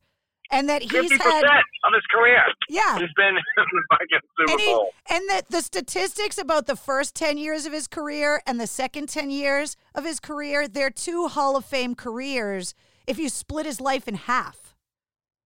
Right. It makes me now, think. How many decades do you have to be in the Super Bowl for people to take you seriously? Well, he's the first played, 10 years wasn't good enough. Let me put in another 10 years. Hasn't he played in the Super Bowl in 3 different decades now? Oh, my God. It's ridiculous. How about, what's his face from KC? What did he say? He was in what grade? When Tom Patrick Brady Mahomes was like 7 years old when Tom Brady won his first Super Bowl. Yeah, thank you. It makes that avocado ice cream look like a good idea, right? Yeah, man, I was psyched for him. I thoroughly enjoyed it, I must say. I have no guilt about saying that. And you know what? I don't think I bet you there was almost every Patriot fan in the entire world somehow secretly enjoyed that, because not only of Tom Brady, but because of how horrendous the fucking Patriots were. We just did it. We were just like, fuck this. I'm going to watch Tom win another Super Bowl. At least there's some kind of sense of normalcy there. Well, the craziest things that I heard was that this was the first year, and Tom Brady is the first player to have the #1 selling jersey in every state in the United States at the same time. Awesome. And he deserves it, man. Listen, you know what? Not only is the guy amazing, but he's a good guy. He's a nice guy. He's a hard worker. like, if anybody deserves to be a superstar, you want to pull for people like that to win. You want them to be the rock stars. You want them to be successful, right? Who wants the asshole to win? Nobody. That sucks. And the other thing that was funny is that the ratings for the Super Bowl were higher in New England than they were in Florida. Well, have you ever been to a Miami Dolphins game when they play the Patriots? Hello. Try to find an orange shirt in the whole stadium. It's like all the snowbirds are down there. The poor Dolphins must play in their hometown and be like, this sucks. Everything here is a blue shirt. And now you're going to be down there and be one of them. I'm already there. What are you talking about? I'm going to be. Well, I don't know where you are on your road trip. I wasn't sure if you were already in Florida. Oh, I'm coming up on Baltimore, Maryland now. Oh, well, that's what I mean. You're not there yet. You're on the road. No, but I've already purchased a property there, so I'm there. Oh, I gotcha. Okay. And Tampa's only 90 miles from my house, so how you doing? Don't tell Tom. If you interview Tom, don't tell him I'm near him. Yeah, I know, because the restraining order, like the ink's not even dry yet. Yeah, it's not even Giselle I'm after. It's Tom. You know what? You're not the only guy that has a stalking problem and a man crush on Tom Brady. Tom Brady wears Superman pajamas. But, I mean, it is, in all seriousness, because of what you do and how physical your job is when you are out on the road as a touring musician, it's got to be inspiring for you to see someone like Tom Brady that's kind of on the forefront of maintaining physical fitness and health at a level, because rock and roll has the ability to give you longevity of career more than any other genre. I mean, look at the Stones. Like, yeah, these bands are out there forever, but you got to be able to deliver. So, I mean, for somebody like you that delivers such a physically demanding show, I mean, are you ending up at the TB12 clinic? Are you abstaining from strawberries? It comes back to the same thing I just said. Discipline, discipline, discipline. Everybody who knows Tom Brady and follows this guy in any way and does their research on him, love him or hate him, not one person can say that he's not disciplined. This guy has a routine that's obvious. His nutrition, his workout, he never misses. He takes his job very seriously. He takes his lifestyle very seriously. You know, and so do I. So that's why I'm, now 53 years old and still going and feel stronger than I have in my entire career. So I don't see me quitting anytime soon, but if I do, I don't think I'm hoping, praying that it never is because of a health condition, but more that I've just completed that chapter of my life, and now there's other things I want to do in my life. Tom Hamilton in an interview said it the best once. He said, music's something I always wanted to do with my life, but it's not everything I wanted to do in my life. So that's kind of how I feel. But just to clarify, in case that's the only segment of the interview anyone hears, one of the things you're working on immediately is new Godsmack music, and you're talking about doing a couple records at the same time. So the band's not going anywhere. Oh, we're more aggressive now than ever. We are working hard this year and isolating and locking ourselves in the studio to not write one record, but to write two records, even if one becomes a lot of people, a lot of fans that, we always listen to our fans and we pay attention. And although we write the kind of music that we love and that we want to write that satisfies us, we still like to hear and try to honor the fan base that's stuck by us for the last 26 years. So one of the things they've always asked is, when are you going to do another acoustic record? Like, that was so cool, that one you did. But that acoustic record really was nothing more than our own songs stripped down into acoustic cover versions of them with a couple of originals on it. So this year, what we want to do is create a full-length rock record, but we also want to go back and create a really cool vibey acoustic album or an EP so we can, launch a couple of records or at least have them in the can. And that's our goal. We're going to be in there all year just writing music. And if it's a big fat rock song, it's going to go in one folder. And if it's kind of a cool piano piece or acoustic track, it's going to go in another folder. And then we're going to record everything and then pick our favorites and put out, a couple albums worth. So we have no means of slowing down whatsoever right now. Are you bringing anybody in from outside to help you, a producer or other musicians to come in and jam with you guys to kind of inspire you guys or spark some creativity, give you some outside ideas? Not yet, but I wouldn't be surprised if I do at some point. Because the last record, I really enjoyed the process of, not only writing by myself, but writing with my band. But then I ventured out too, and I worked with some other writers who are just really great songwriters, like Feldman, who writes for Blink-182 and 5 Seconds of Summer, and like a really weird, list of bands that that no one would ever make the connection of Godsmack and those kind of artists, right? Great artists, but just a different style of music. Or Eric Ron, or even Clint Lowry from Seven Dust. I did some writing with him. And I enjoyed the process a lot. And out of that process, I got some great songs. And so, yeah, it does inspire me, and it makes me think outside the box. And, like I said, I'm way past the ego side of this business and who writes it and trying to hero everything myself. If I write it, great. I enjoyed it. I wrote Unforgettable. I wrote Under Your Scars. Those are two big songs that became number ones on the last album. But I co-wrote with Bulletproof and When Legends Rise. And I don't, I'm not embarrassed to say that or shy about it. I have no ego when it comes to that. I've always been someone who has endorsed the thought of do what's best for the song. And whoever needs to get credited for that is the person that gets credited for it. But for me, it's just about writing the best music I can write and continuously evolving into the best songwriter I can be. And that's my goal. I look up to, like, Elton John is my favorite all-time artist for songwriters.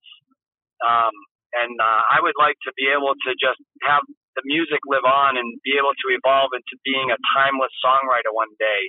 Because that's going to be my legacy. That's the only thing I have on this planet to leave behind and do my small little minuscule part on this planet to help people.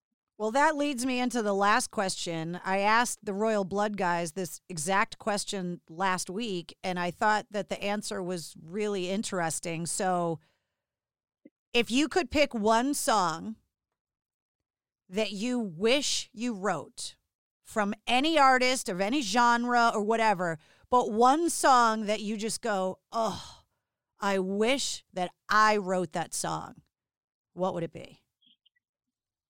And such a wide open question, because there's so many great songs that I love and hit me right in the heart for so many different reasons. And it's so hard to just hone in on one, but I would have to say, oh, God, that's a tough one, Carrie. I know, because it's not just about like what it sounds like, but coming from a songwriter's perspective. Yeah, that's exactly what it is for me. Now, having evolved over all these years into a much mature songwriter, I love a lot of other artists for different reasons. And I listen to the songwriting, the arrangements, the melody choices, the chord choices, the progressions. I listen to music in such a different way sometimes, but it's always about the feeling. And to me, the ultimate feeling is when, sometimes you have amazing lyrics and the music's okay. Other times you have amazing music and the lyrics are okay. And then there's once in a while where those two meet and create the perfect storm, just the perfect marriage where the lyrical content and the emotion of the music is so perfect for each other and so powerful that it just becomes overwhelming. And I don't even know if I can name one song. That's such a shitty question to ask me. I think it's a good question. It's a great question, but I hate it because I don't know how to answer it. Because I want to say one song and then I think of, a dozen other songs that are just as equally incredible. But if I had to pick one to say I wish I wrote it, it might be Don't Let the Sun Go Down by Elton John. See, I had a feeling it was going to be an Elton John song just because I know how much you love his songwriting. I just wasn't sure which one of his songs you were going to pick. I really, really love his songwriting. He just has an incredible arrangement. His chords are complicated but beautiful. There's so much to his songwriting. And even though he doesn't write the lyrics, we all know that, Bernie Taupin does, but he still has to take those lyrics as they are and apply them to the music he writes and choose the melodies and the phrasing. And to me, that's just insane. Even Billy Joel, I heard an interview say, I've tried to do that.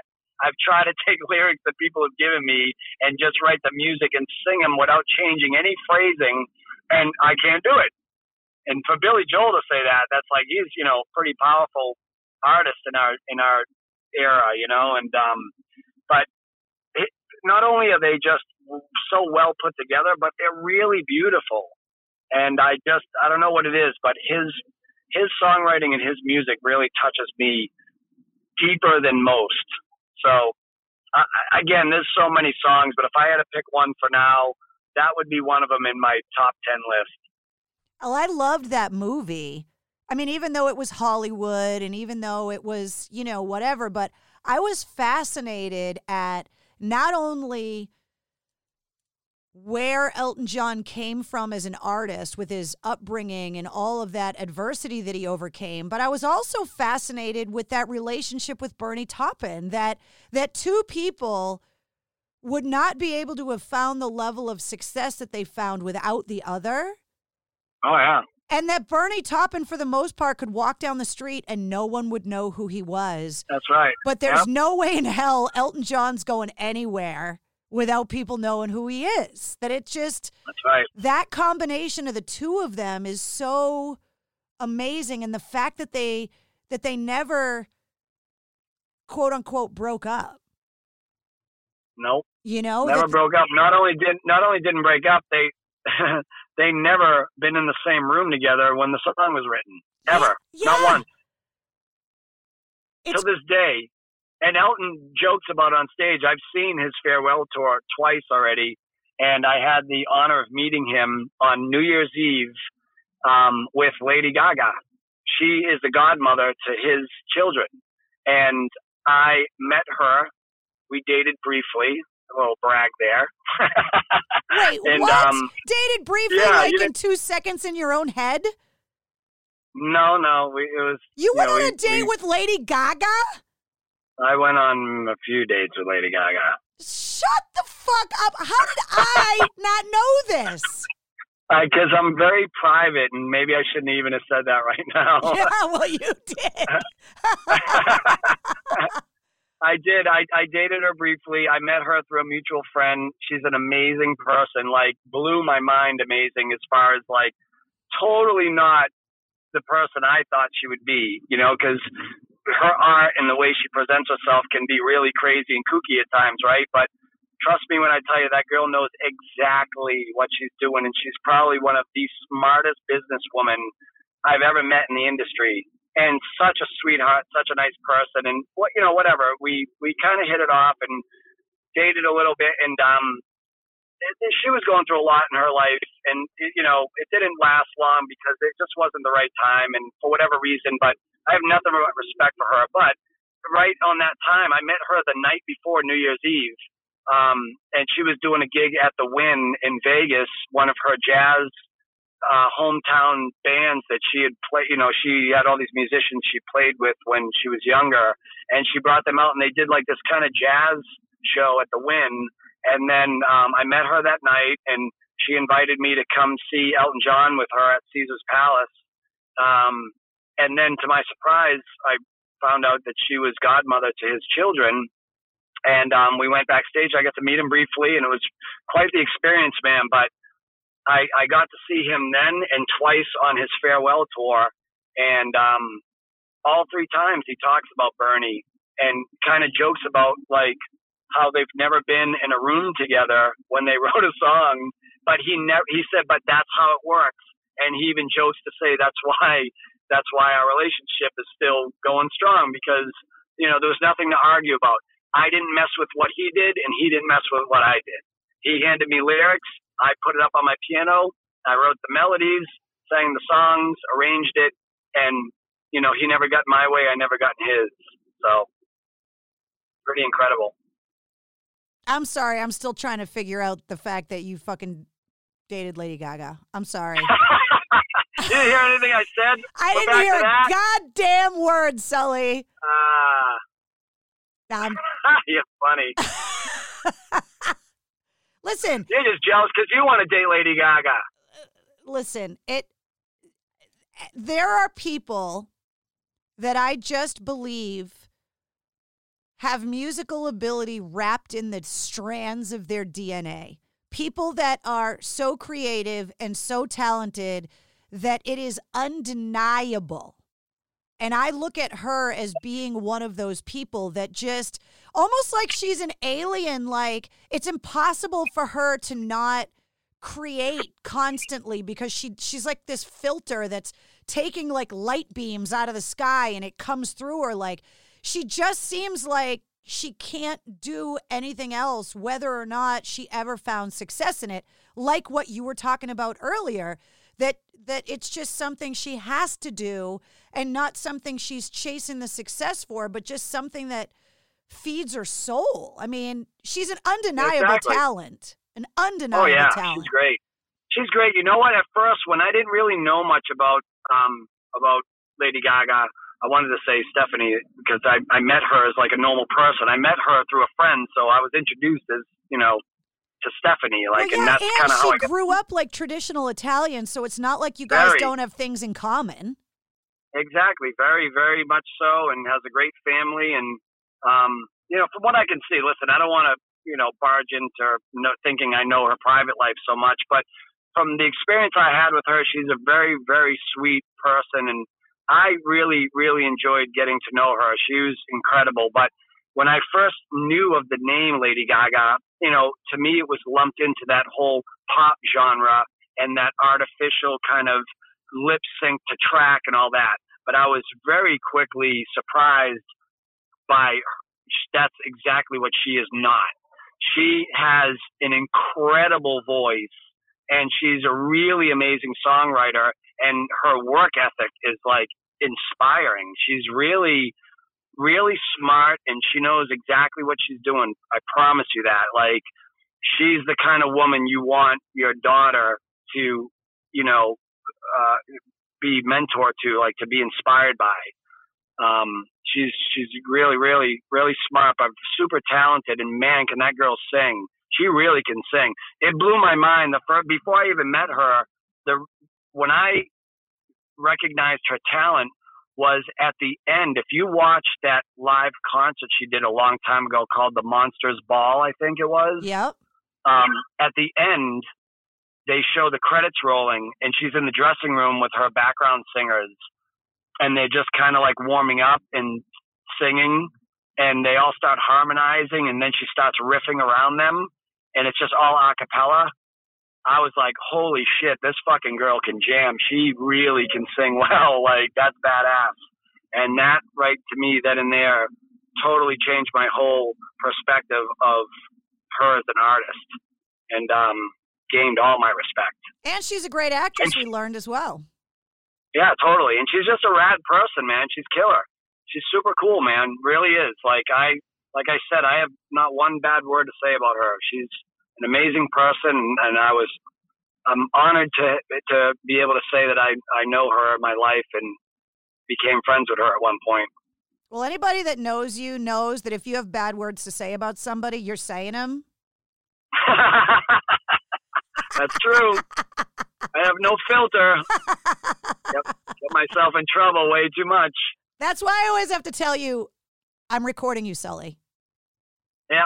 Thank you for reminding me. The red dot's blinking. Sorry. I'm so glad you finally found the time on a cross-country road trip to come on the podcast.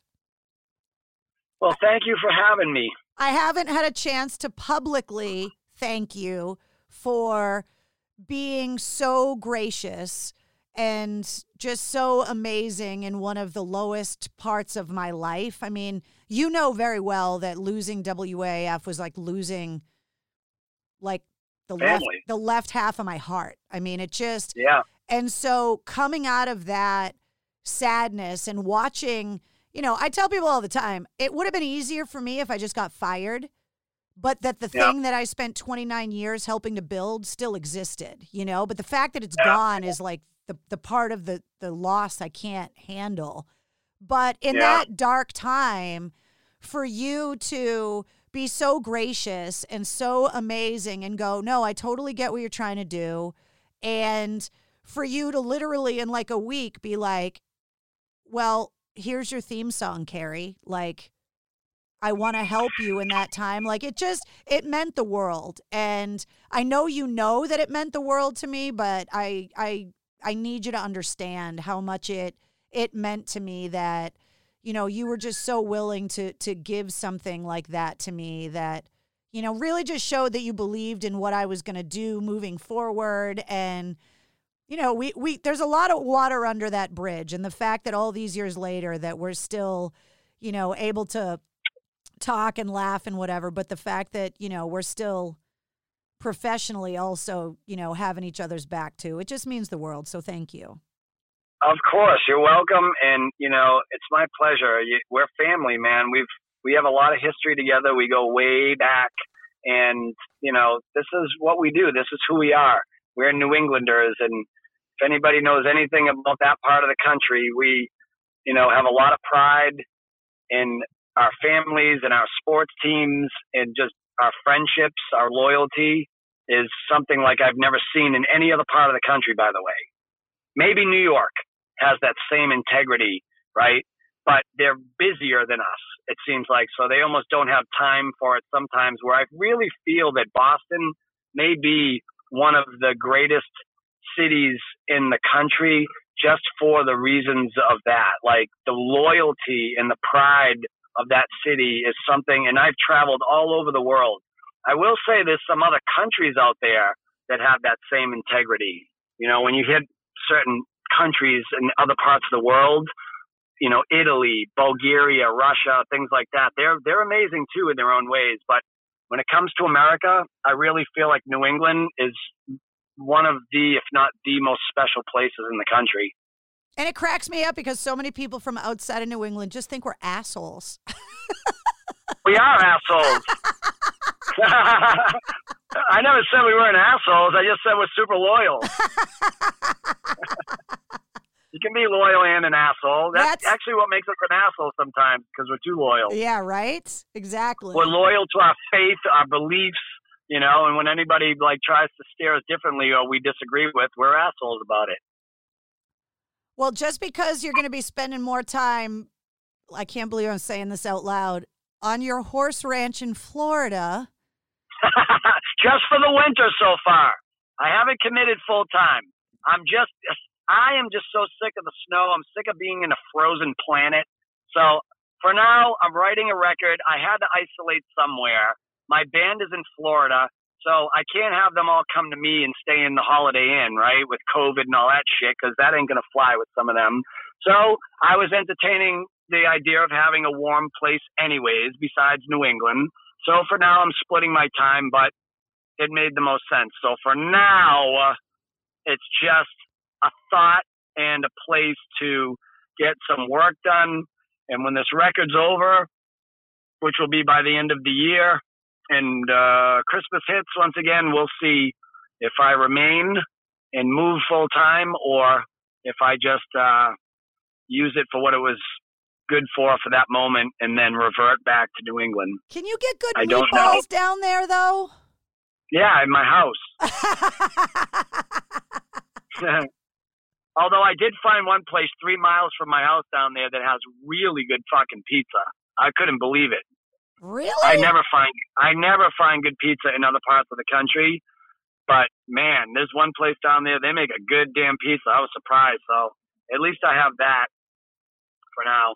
Well, when you get to the point where you got some music that you're ready for people to hear, now that I am in control of my own destiny and schedule, yeah, let me know.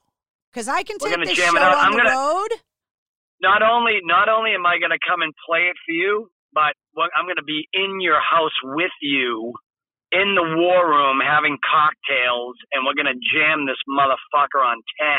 Dude, it's very rare that we have people live in the war room. Mike Shue did it. And normally I only have Wednesday, my pug, because nobody else is around, so she's my unofficial co-host. But, like, I would love... She even gets her own camera. She has her own Instagram.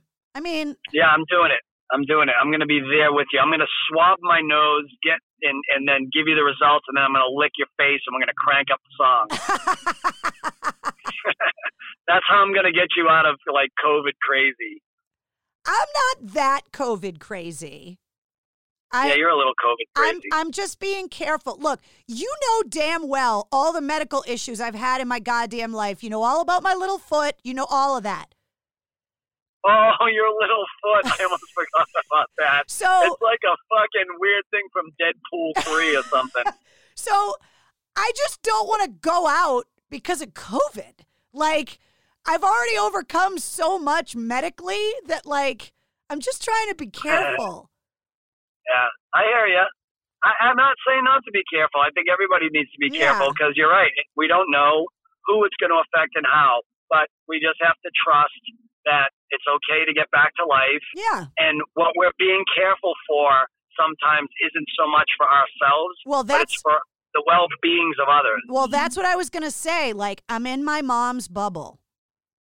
And I'm not so much crazy for me. It's just that I'm trying to be careful because not just my mom, but I got, family members that are diabetic and people that are more susceptible to the real dire circumstances and outcomes with COVID that I love these people and want them to be around.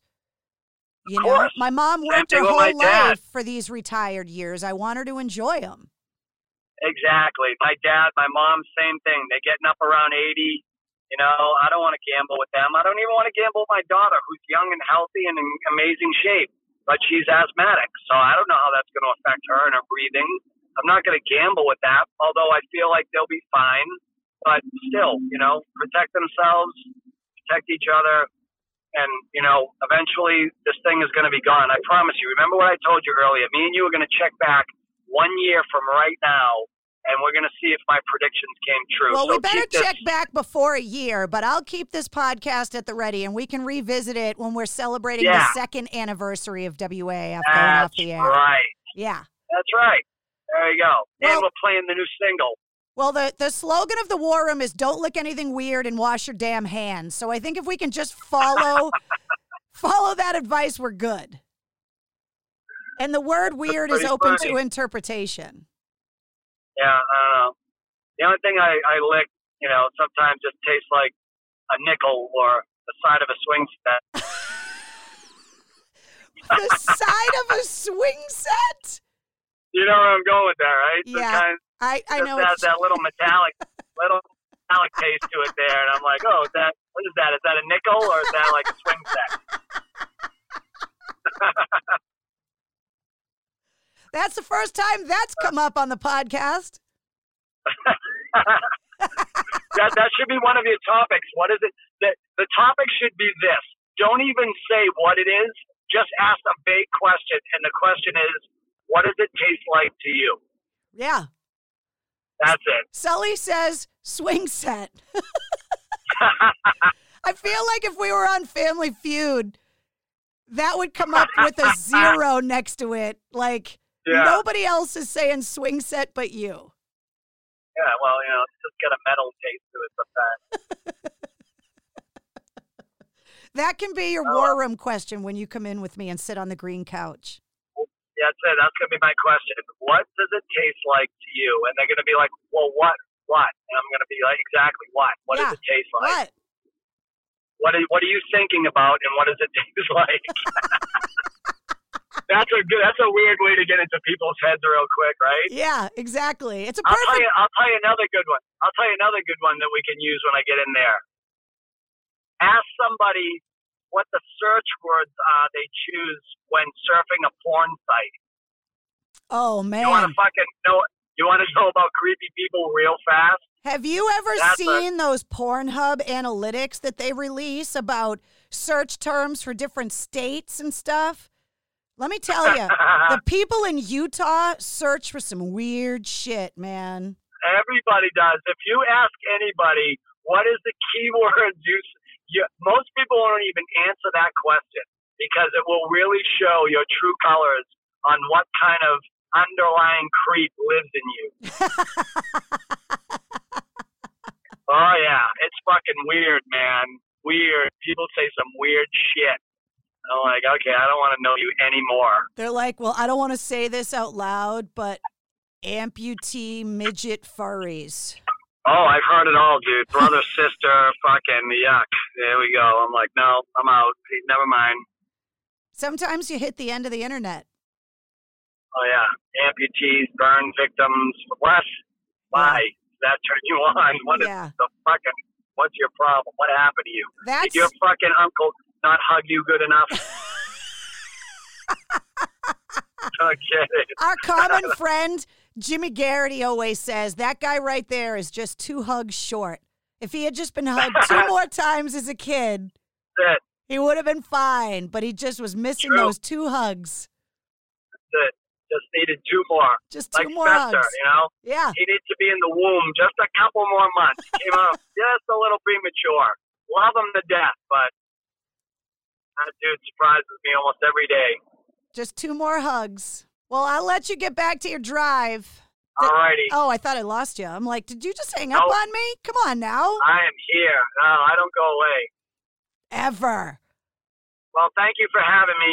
I appreciate you, man. No, I love you to death. Thanks for coming on. I love you too, and congratulations on the farm. Like, are you going to get overalls? Like, I want to see pictures of you, like, with the farmer jeans on and a straw hat and. No, come on, that's just ridiculous. I have a John Deere tractor. I have a John Deere Gator utility vehicle. I have a John Deere zero-turn lawnmower. I have 2 horses, 30 acres full of cows, and a man-made pond with turtles and tilapia fish, a recording studio, a man cave car garage, and a shooting range on my property. Yeah, well, 20 years ago, that would have all sounded ridiculous. So I just think you're a couple steps more to the overalls, man. And the Sully Erna country album. Yeehaw! Oh, yeah. That's right. You never know. Never know.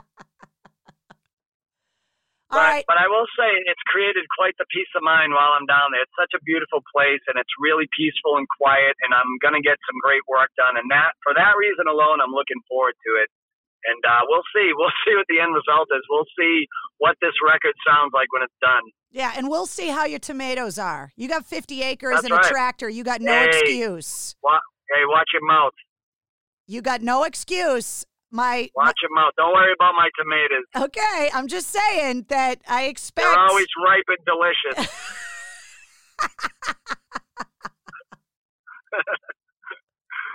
All right, I just shut the recorder off. See, I got to tell them when I'm recording them and when I'm not. Huge thanks to Sully Erna from Godsmack for coming on the podcast. It's been several months in the making, but totally worth it. You're still thinking about Lady Gaga and the swing set and the tomatoes, right? If you liked what you heard, don't forget to hit subscribe so you don't miss anything with the Mistress Carrie podcast. New full-length episodes every Wednesday, and of course, Monday through Friday, you get the sit rep. All your headlines in music and entertainment in less than 5 minutes. And if you don't mind, give us a 5-star review and leave a comment. Huge thanks once again to Digital Federal Credit Union at dcu.org and mistresscarrie.com for sponsoring this week's episode. Check the show notes of this episode for all of the links on Godsmack, Sully Erna, and the Scars Foundation. And there's also a link to this episode's corresponding playlist, which absolutely rocks. And don't forget to join me every Tuesday night live on my Facebook page at 8:30 for Cocktails in the War Room. The Mistress Carrie Podcast, a proud member of the Pantheon Podcast Network.